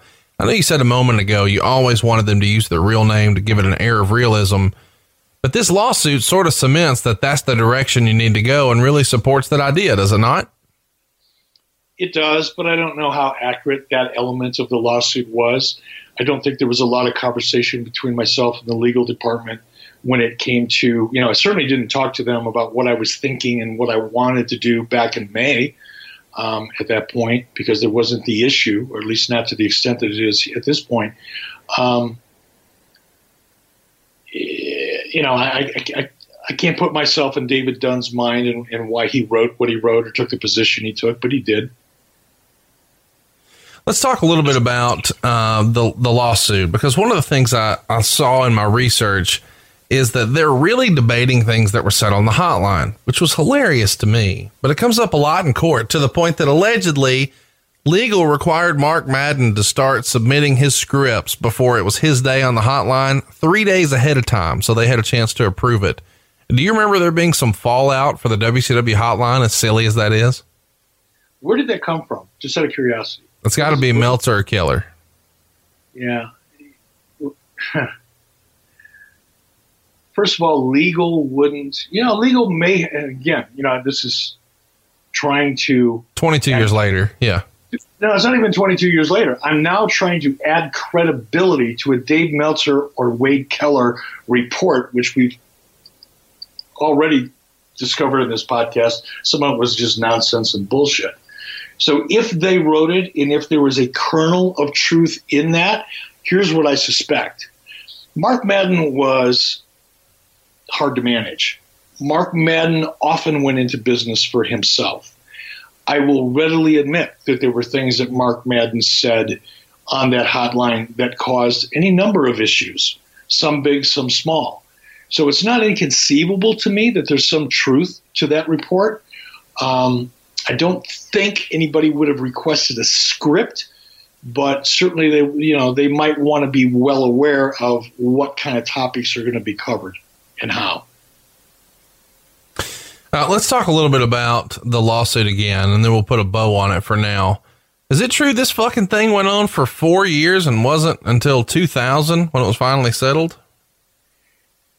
I don't know. Again, I wasn't involved in the details of the suit other than, when I had to be deposed, or when in the process of discovery, I had to turn over my records, or whatever I had to do as my part in that.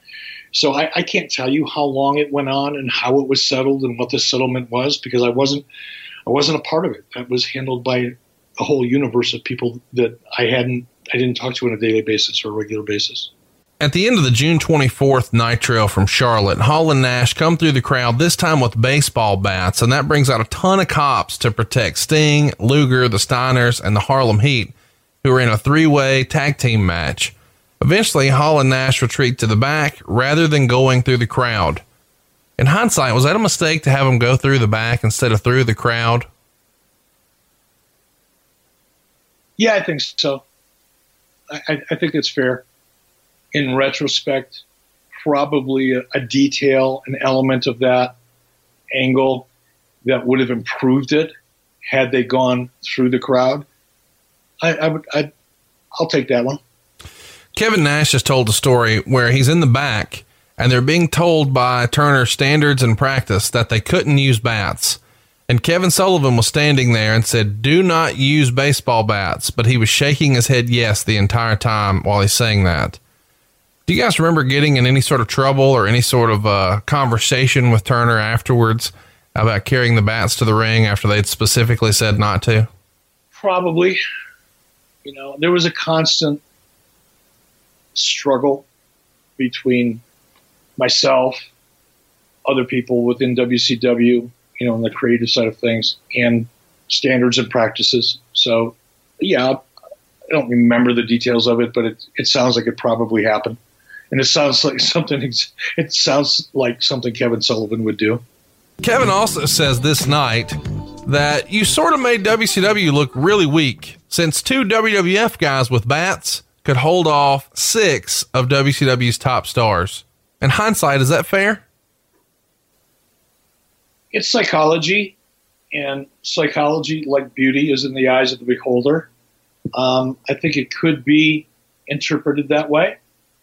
I think you're really, you're splitting hairs. I think you need to put the whole thing in context. I think it has to be measured against what happened the following week, what the follow-up was. In retrospect, sure, we could have had all those WCW guys just beat the hell out of Hall and Nash and take the bats away from them and beat their brains out. Might not have got us where we wanted to be. You can only put so much logic in a wrestling storyline before you're doing a documentary and nobody cares. Let's talk a little bit about the go-home edition here of Bash at the Beach. It's Nitro, of course, and it's July 1st. It's in Landover. Nitro's going to do a 3.7. Raw's going to do a 2.7. And this is the first time you actually refer to them by their names on TV. And they come out to start the second hour to a bit of a babyface reaction, and they sit in the front row eating popcorn. And later, they get a police escort to their car with Nash mocking them, but no interaction with their opponents that week. What's the thinking here? Is this old school, let's not let them touch? If you want to see it, you've got to buy the pay-per-view? Part of it. It's also character development. It was furthering that storyline. They were disrupting WCW. They were there to turn it upside down. They were there to be a pain in the ass. Nothing really more to it than that. It was just to help build their characters. One of the other things I've always wanted to ask is how you guys went about selecting who was going to be the opponents, who was going to be the WCW representation. Mean Gene announced that it's going to be Randy Savage, Sting, and Lex Luger. And it's been said that there were really 6 in consideration: Giant, Sting, Lex, Savage, Flair, and Hogan. Now we'll circle back to Hogan later. Let's save that one for now. Why not Flair? I know that it sounds like a homer when I say that. I get that. But to me, Flair was really like the WCW guy. And if they're going to be out there sort of mocking that they're old and that it's Southern and Radnack and blah, blah, blah, Flair being sort of the Southern representative of wrestling seemed to make sense to me. Why did you decide ultimately to go the other way and go Sting, Lex, and Savage? 2 reasons. One is I needed something to hold back. I needed somewhere to go. One of my favorite questions back in the day when bookers or writers or people on the booking committee would come to me with an idea, my first question to them was, great, where's it going to go? And that's usually what you heard. Absolutely nothing, because people weren't thinking about what happens next. And I knew Ric Flair was WCW. He was as much WCW as Ted Turner was at that point. But we needed somewhere to go down the line. That was one reason. The other reason, quite frankly, is I wanted to skew a little bit younger. One of the challenges that we had in WCW at that time from an advertising point of view, the business of the wrestling business, not the wrestling fan side of the wrestling business, but the business side of the business, advertising, is that we had to skew broader and we had to skew younger. And that's exactly what I wanted to do with the WCW division, I guess, of that equation, is to go as young as I could and leave Flair, on reserve in my back pocket, so that when we needed to take the story to the next level, he was there. And he wouldn't have been tainted by what was about to go down.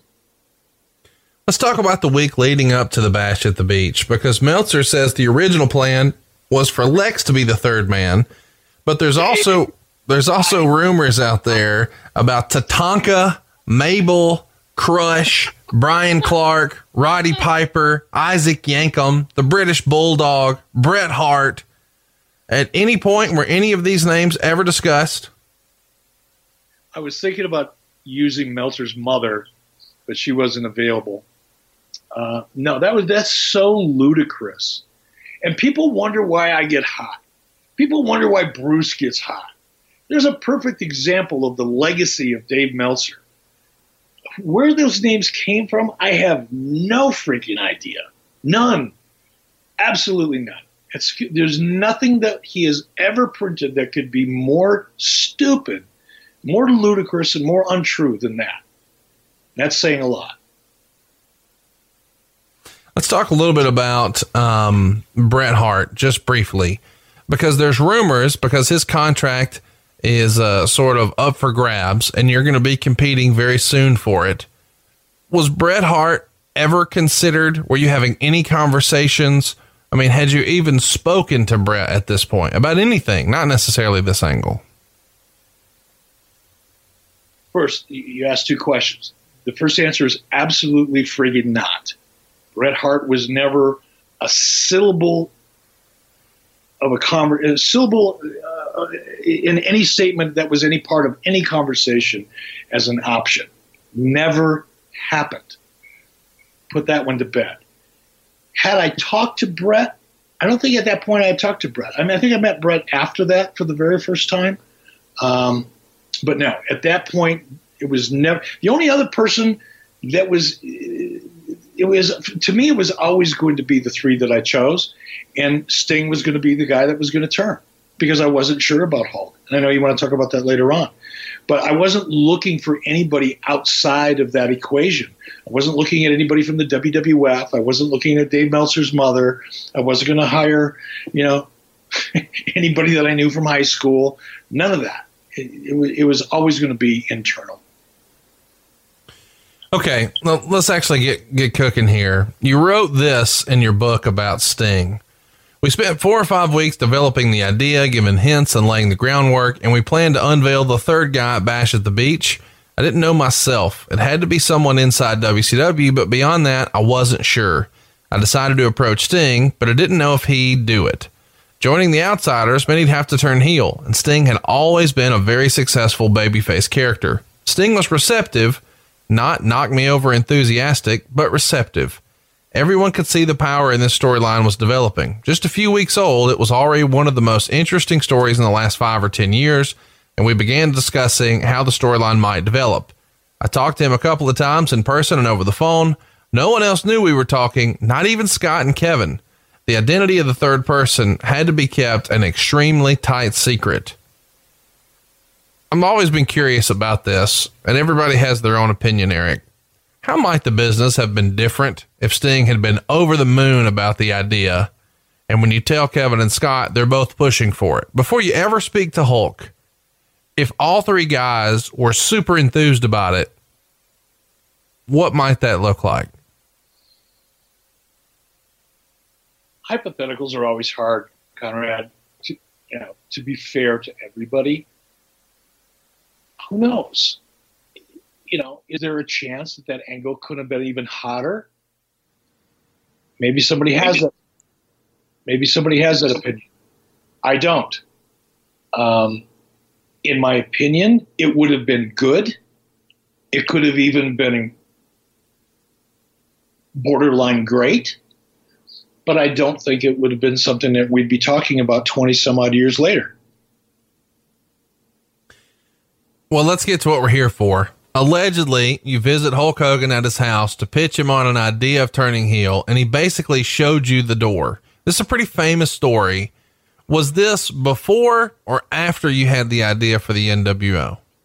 Oh, was it like a year? Well, the idea was kind of forming in my head. And again, as a result of being over in Japan and trying to do something that felt more real, as well as, back when now we're skipping around the timeline, so it's easy to get things a little confused, at least for me, even with all this caffeine. But I think it was about a year before that I pitched Hulk the idea of turning heel, partly because the babyface red and yellow thing just wasn't working. I mean, it wasn't. Hulk knew it. I knew it.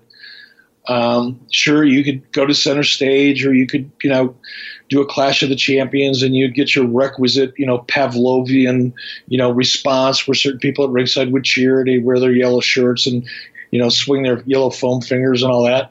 But the largest majority of the audience weren't buying it anymore. And it was apparent to everybody. And again, I knew we had to do something different. So I went to Hulk's house. I flew down. I had my own plane at the time. I flew down, met him during the week, middle of the afternoon. We sat and had a talk, probably had a beer, everything. We had a really good relationship. And then I went into my pitch. And he very politely looked at his watch and said, well, thanks for coming down. I got to go pick the kids up at school, and walked me to the door. And that was the end of it. He went off to go do a movie. And I went back to work. And shortly thereafter, the NWO ideas started coming, materializing in my head, and Scott and Kevin. And then it was like, who's going to be the third guy? And now we're at that point in a storyline where I'm talking to Sting about that.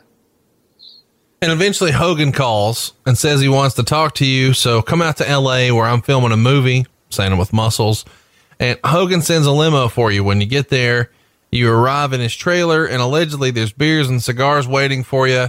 And he hits you with, so brother, who's the third guy? Take it from here, Eric. I had mixed emotions, and I remember that night pretty well, because I knew I was being, I don't want to say set up, but I knew there was a reason that he wanted me to come out and talk to him. He couldn't get away from the movie set. I didn't mind going out to LA. But I knew there was something big on his mind, and I could tell by the tone in his voice when we talked on the phone that he was kind of feeling optimistic or positive. So I was pretty curious when I got there, and I suspected that it had something to do with what, he was seeing. I think it was Jimmy Hart was sending him cassette tapes of Nitro at the time. So he was following along, watching what was developing. So I was curious, but I wasn't feeling, there was no trepidation, I was just, more than anything, I was curious. And when we sat down and, cracked a beer, lit up a cigar, and he said, well, who's the third guy? I don't remember word for word what my response was, but it was probably, well, who do you think it should be? And that's when he jumped in, said, you're looking at it, brother, or something to that effect. Let me ask this. Once you have a plan in place with Hogan, you decide to keep Sting as a backup plan. Is that right? Yep. So were you not sold on Hogan going through with it, or did you feel like Hogan really had more to lose, or what made you think you needed a backup plan? Hulk would from time to time overthink things. I wasn't 100% sure that he wouldn't get back home or sit on the movie set or have somebody in his ear, have Peter Young call him and tell him, no, you can't do that, or his attorney or his wife or his kids or any number of other people that, would basically, create doubt. Because I knew it was a big move. I knew from, my previous experience, even talking to him about turning heel was a huge thing for him. And it was, and it was real. It wasn't just, I don't want to be that character, brother. It was, look, I've spent 20 some odd years, building a relationship with kids and families and mothers and fathers and, children's hospitals and Make-A-Wish kids. And, he wasn't at all excited about the prospect of dumping all over that. And I understand that. He was also concerned back when I was trying to talk him into turning heel. He had kids that, were young and were in school and were going to be subjected to, kids can be kind of cruel to each other. So all those things weighed in. And I wasn't 100% sure that, 6 or 8 months that had gone by was enough to convince him that now was a good idea. So I had to have a plan B. I didn't want to get there, build a great story, and then all of a sudden the day of figure out that, well, guess what, brother, decided against it, brother. So I wanted to make sure we had a plan B. So when you go to Sting now, who's been pitched this idea, and it's clearly a money idea, but it is sort of out of his comfort zone too. How does he take knowing that, all due respect, it's not as big of a deal if you turn, so you're on the sidelines? I can't put myself in Sting's mind. I can't. My impression was that he was probably 55% of him was relieved and 45% of him was disappointed. I think it was close. think like everybody, including Hulk, everybody saw that the story was building and building and building, and this was a moment that would have been a career-defining moment. But it was also risky. It's easy to sit back now and go, "Oh man, it would have been so great for him," but maybe not.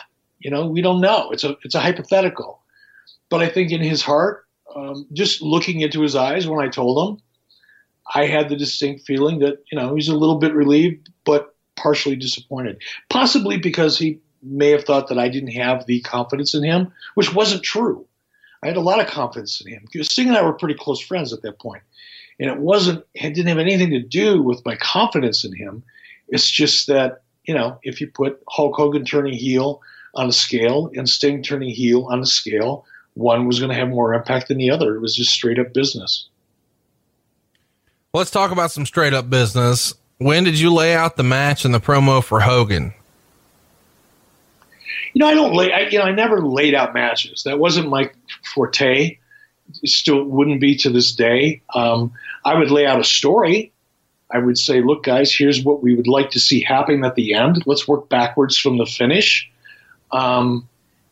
Here's what I see. You guys figure out how to do it best in the ring. I was never the guy. It was never the guy that could lay out a match, nor did I ever think I could. But I knew where I wanted the story to go. We knew that we needed a big turn. We knew, we wanted to do it on Savage. We knew. And I left it up to the guys to lay out the match as best they could. So I guess my question is, when do you tell Hall and Nash? When do you tell the booking committee? Who did the booking committee think it would be? Did they still think it was Sting? When did you tell them it was Hogan? Oh, okay. I think by that time, probably a week before, is when I started letting the people that need to know. I think I let Kevin know. I know I was out in LA doing something because Kevin and I we met for a beer over on Sunset Boulevard at a place that Peter Fonda used to own. It was a biker bar. And I think that's where I laid it out to him. Also, with the caveat that I wasn't sure if it was going to be either Hogan or Sting. One was a plan A, one was a plan B. I tried to keep it tried to let him know as much as I could without letting him know definitively. Partly because I didn't know for sure, partly because I didn't want him leaking it out. So I would say about a week before is when those who needed to know started to learn. Not everybody. There were people on the booking committee that I didn't want to tell. You said that a couple times now, that you felt like there were people on the booking committee that you couldn't really trust. What are we doing here? Let's name names. Kevin Sullivan, Greg Gagne. Who was it you couldn't trust? Well, I couldn't trust Greg as much as I hate, it pains me to say that. I couldn't. Mike Graham was a challenge time to time. Never felt 100% comfortable in terms of keeping confidence with Terry Taylor. Kevin, I kind of, for the most part, Kevin Sullivan, for the most part, at least for a good period of time, I trusted him to keep confidence. I didn't always trust his judgment, but I trusted him to keep my confidence when it was really important. But there were a number of people that I didn't have 100% confidence in. It didn't mean that I knew for sure. It's just I was skeptical. Again, context is king. So much of everything leaked out that it had to be somebody in that booking committee. So it wasn't like I was paranoid and just, creating shit in my own head. It was a challenge keeping things a secret. Who in the company did you have confidence in? Is there anybody on the booking committee that you knew, hey, he's rock solid with me? When Dusty was doing it, I trusted Dusty. Beyond that, no one. You wrote in your book, as I was working through this dialogue with him, he being Hulk Hogan, pronouns pal, the name just popped into my head. I said, Hulk, when you grab that mic, I want you to say, this is the beginning of the new world order. The word sort of sprang into my mouth, new world order. Eric, is this your greatest freestyle ever?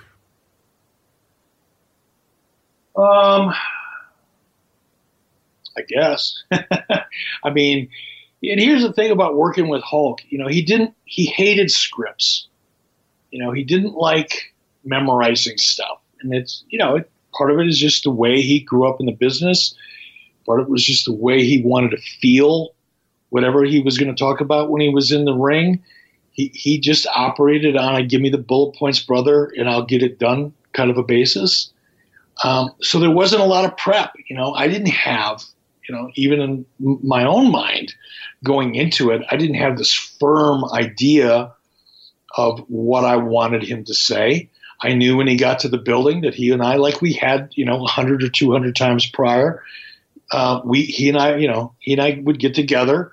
More often than not, I was holding the stick for him. It was either me or Gene, and he trusted both of us. And we would get together and we'd walk through the bullet points. And then half the time he'd hit them and half the time he'd improv. So he got to the building and we walked through it. And, it was a moment. I do recall it. I think we were in a janitor's closet because I didn't want anybody else hearing what we were talking about. And the building was, crowded. There was people everywhere.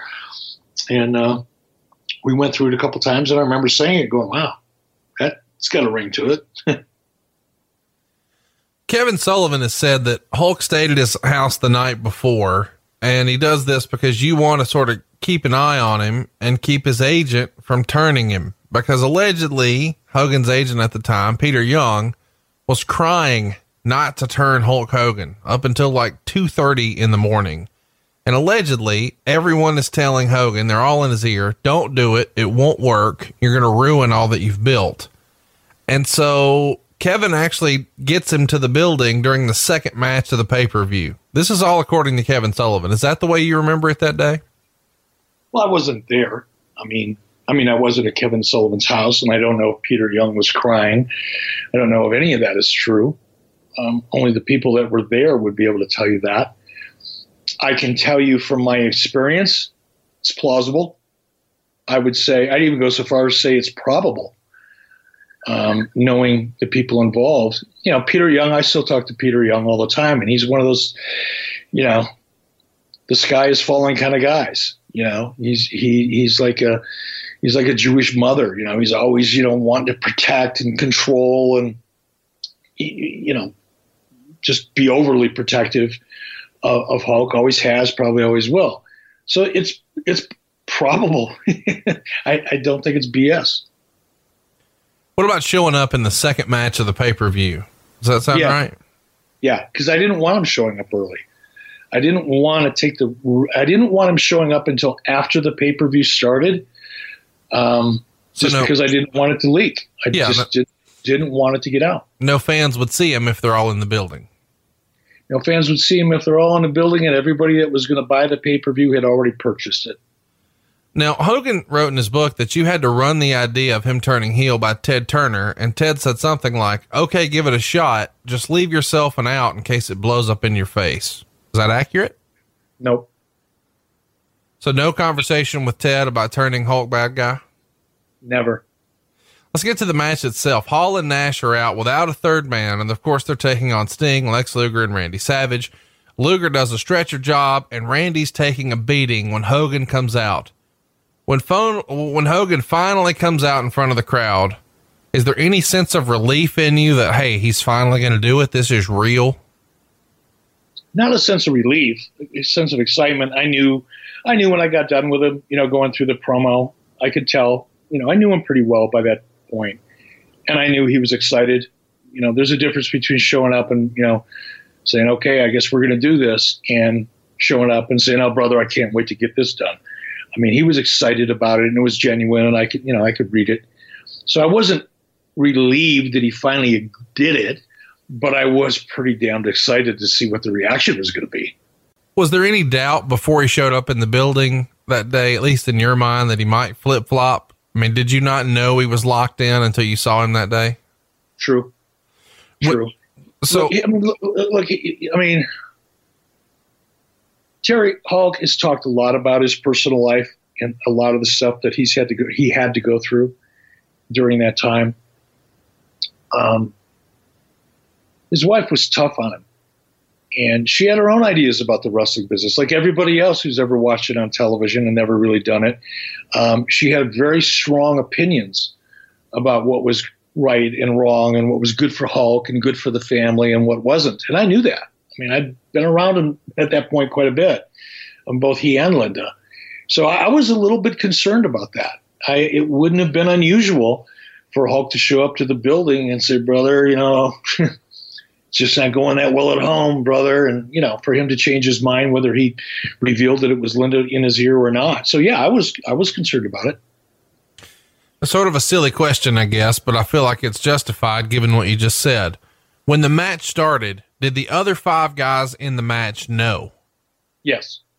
I ask because Hogan, of course, has did the old, or I guess rather Scott Hall has done the old, we didn't know until he showed up for sure. We knew he had been asked, but we weren't sure.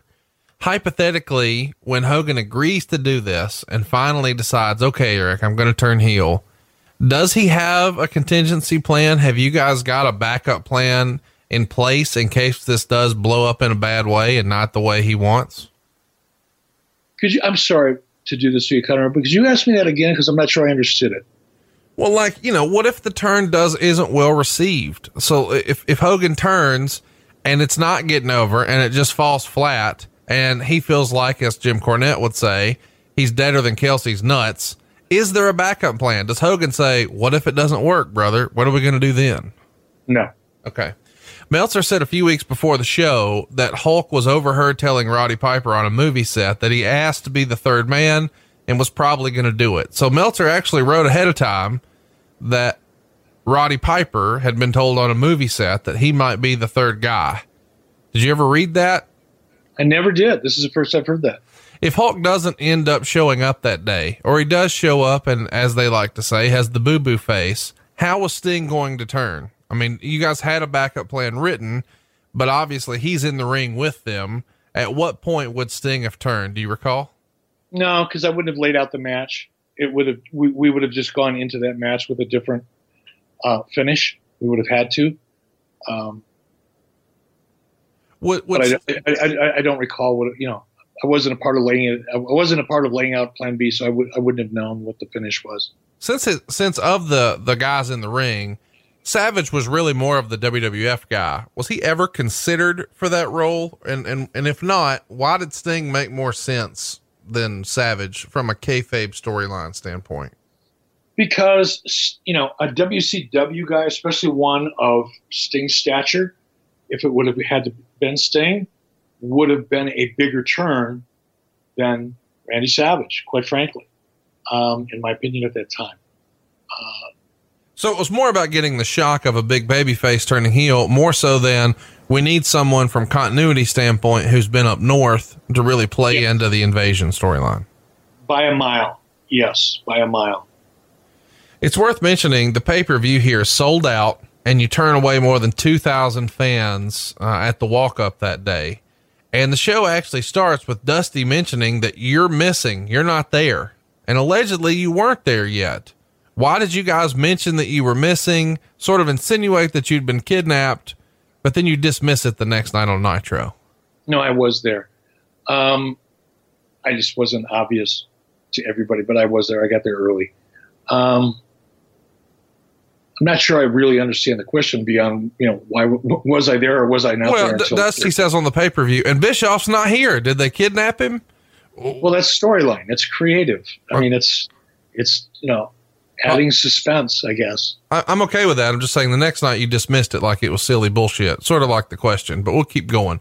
Meltzer wrote, and this is awesome, after a 15-year babyface run that started by accident, Hulk Hogan turned heel amidst incredible heat and in an angle that will be remembered for years.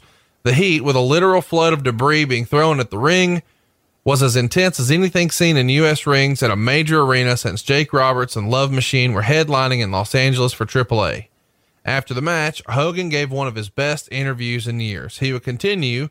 Hogan basically called the fans garbage and told them to stick it because of the way they had reacted to him the past few months after he had done all kinds of charity work.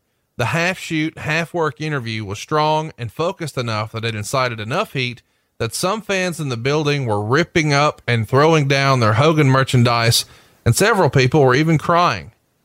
How much of this promo did Hulk freestyle, and how much was it, sort of what you laid out? I laid out the tone and tenor. The rest of it was him. That was him improvising. What do you think about the fans' reactions to this? I mean, they're throwing garbage in the ring. What are you thinking in the back as you're watching this go down? Could you have ever imagined they were going to fill the ring with garbage? I was thinking, oh my God, how am I going to hide this erection? That's great. As they're taking Savage out of the ring, a fan actually jumps in the ring and gets in Nash's face, and Nash takes him out. Hall comes over and kicks him very hard in the head a few times, and security drags him out of the ring in a weird way. And we always say that's bad and fans shouldn't do that, but in a weird way, that sort of adds to it here, does it not? So much. I mean, I had never seen anything like that before. I had never seen rings filled with garbage. I came into WCW at a time when they were giving tickets away to local winos who would fall asleep with a bag of wine in their lap at center stage. There may be 60 or 70 of them. So for me to see that kind of emotion and reaction to a story was mind-blowing. And, I got to be careful how I say this in today's environment. Now, fuck it. I was super excited to see that idiot jump in the ring and get his ass kicked. I was super excited to see that garbage getting thrown in the ring, because to me, it was very obvious that we struck a raw nerve, or we created a raw nerve. Hell, we opened up an entire chest cavity and exposed a lot of nerves, and it was amazing. Just absolutely amazing. As the show was going off the air, Tony had one of his most famous calls of his entire career.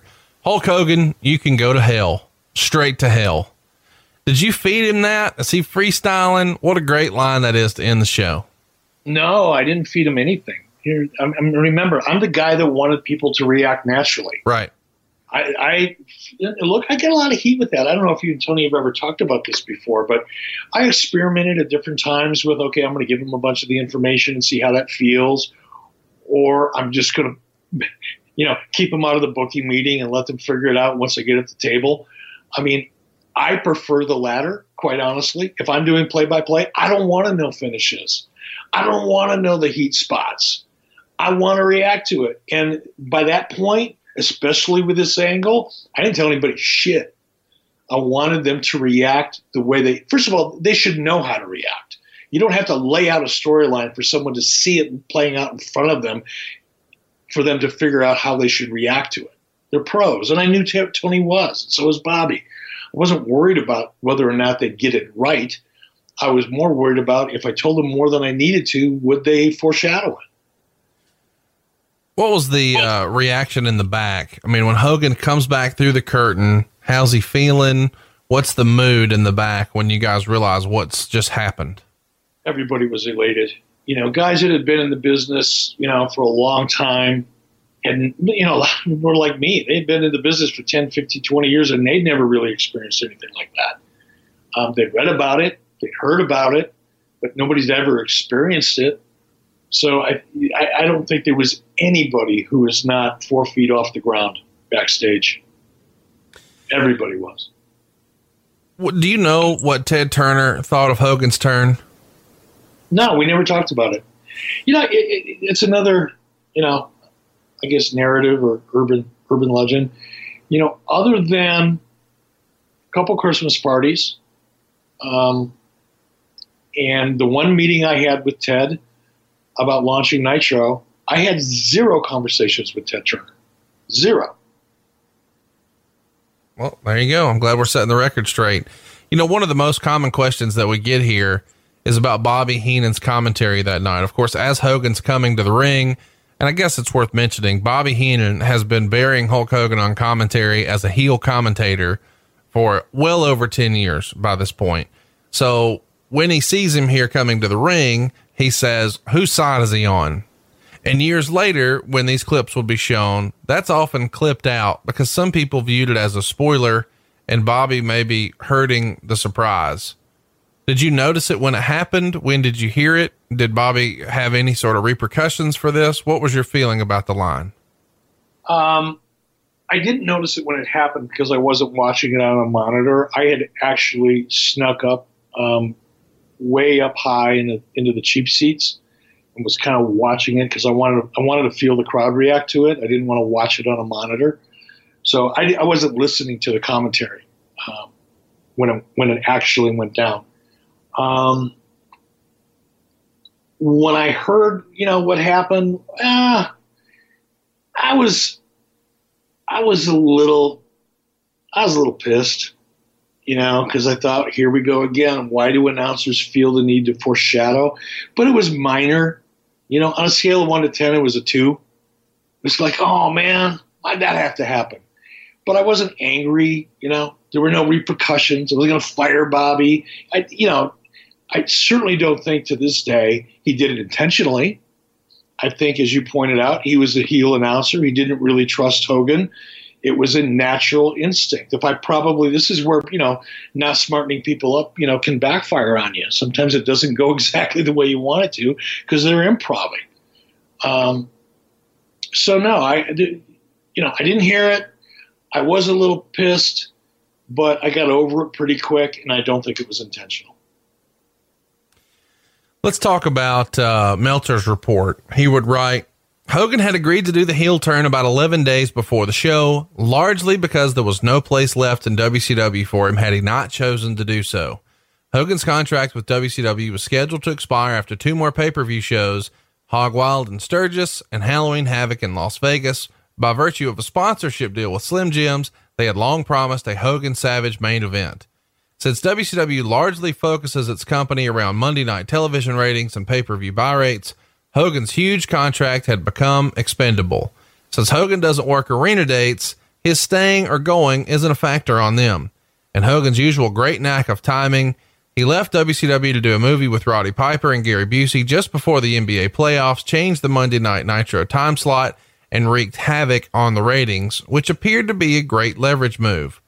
But in the end, Hogan proved to be the ultimate fox once again, in that this angle on the surface appears to be the hottest angle in the history of WCW, and Hogan, who a few weeks ago looked like a real outsider, maneuvered himself back into being the centerpiece. Your response?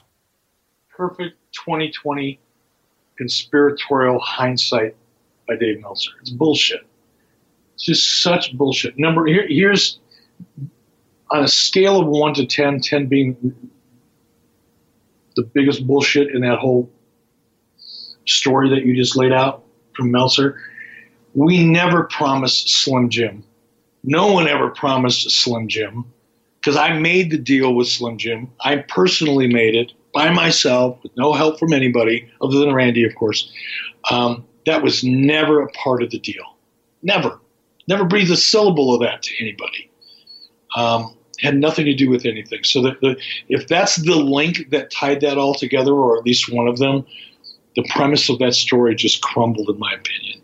The rest of it isn't true. Hulk, whether he was showing up on TV or not, in fact, I didn't want him on television most of the time, unless it was an angle leading up to a pay-per-view. He was a less is more kind of guy for me. The more you saw of him, the less significance he had.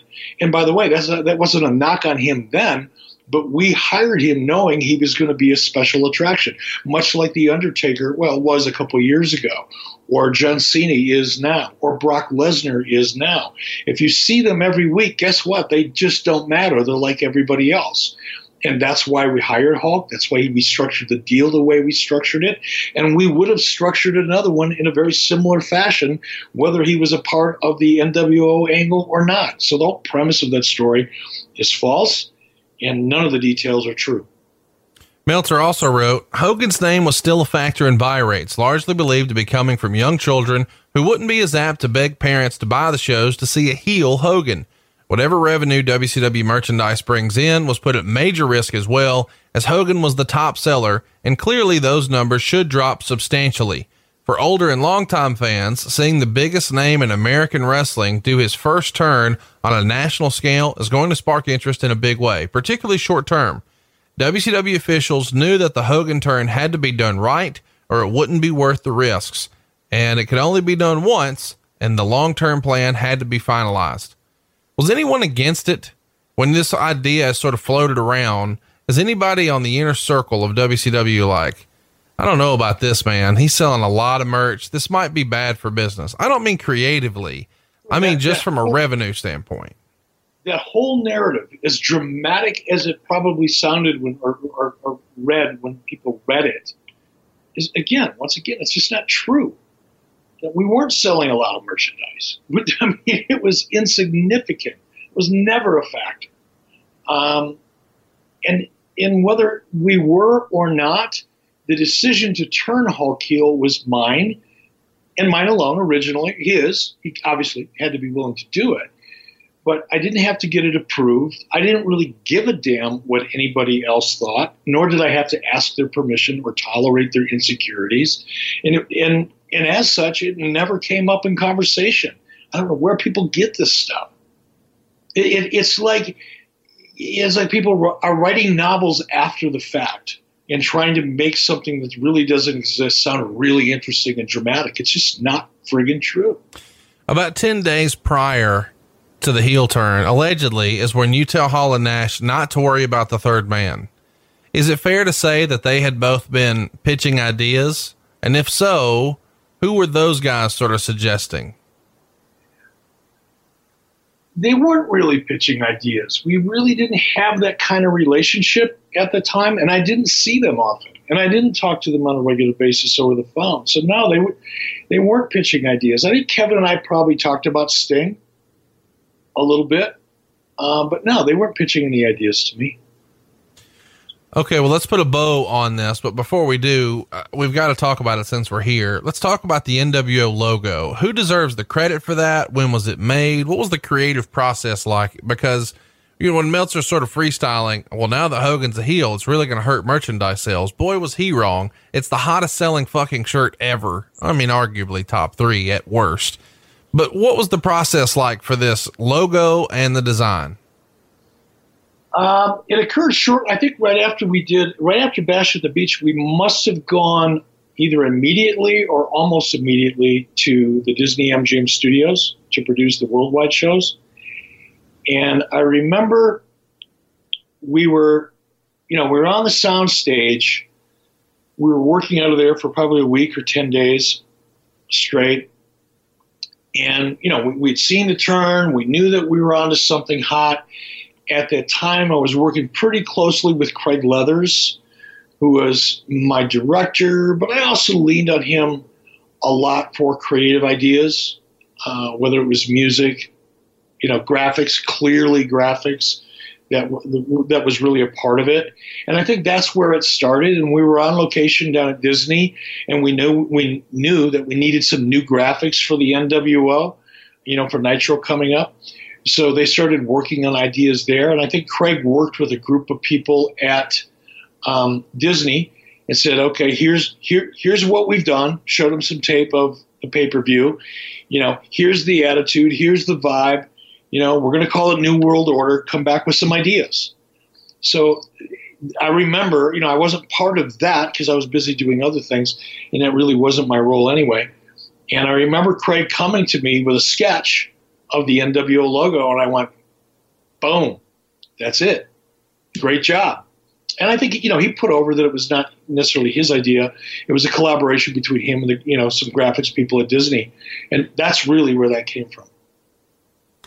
Let's talk about the theme music briefly. Who, how, when? Tell us about putting this together. Yeah, pretty close to the same process. We had to use music that was in the Turner Music Library. So typically what guys would do, and again, Craig would have, had a couple of the people that he, had working underneath him and him himself. Everybody would have gotten together and said, okay, here's the vibe. Here's what it feels like. Let's go through the Turner, Music Library and see what we've got that may fit. And that's literally where it came from. Hogan was left off Nitro the following night, and that just left Hall and Nash to do a promo with Mean Gene. Is the thinking to keep Hulk off the show again, just less is more? Yep.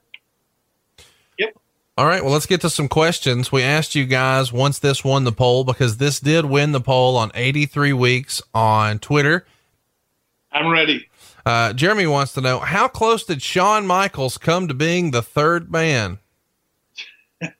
Never a conversation, never a thought, never would have entertained it in the first place. Never would have happened.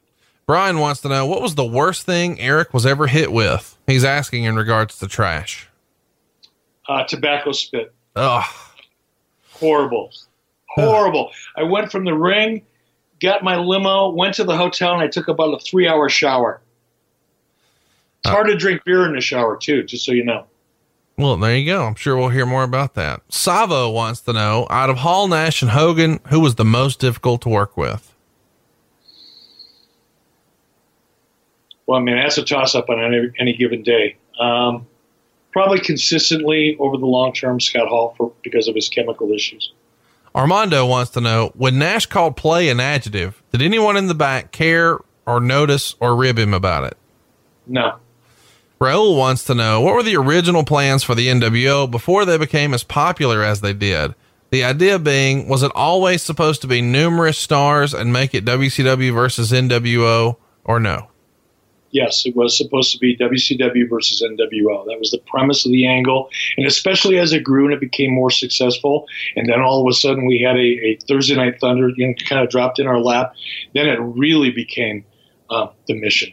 So it started out that way, and it became increasingly more important in that regard as time went on. JNN wants to know, was Mike Enos aware of Scott Hall's debut on Nitro, or was it kept hidden from the entire roster? I don't believe we told him. The referee was smart to it, because the referee would have had to make sure everybody understood what was going on and communicate it to the talent. But we didn't smarten a lot of people up. That's awesome.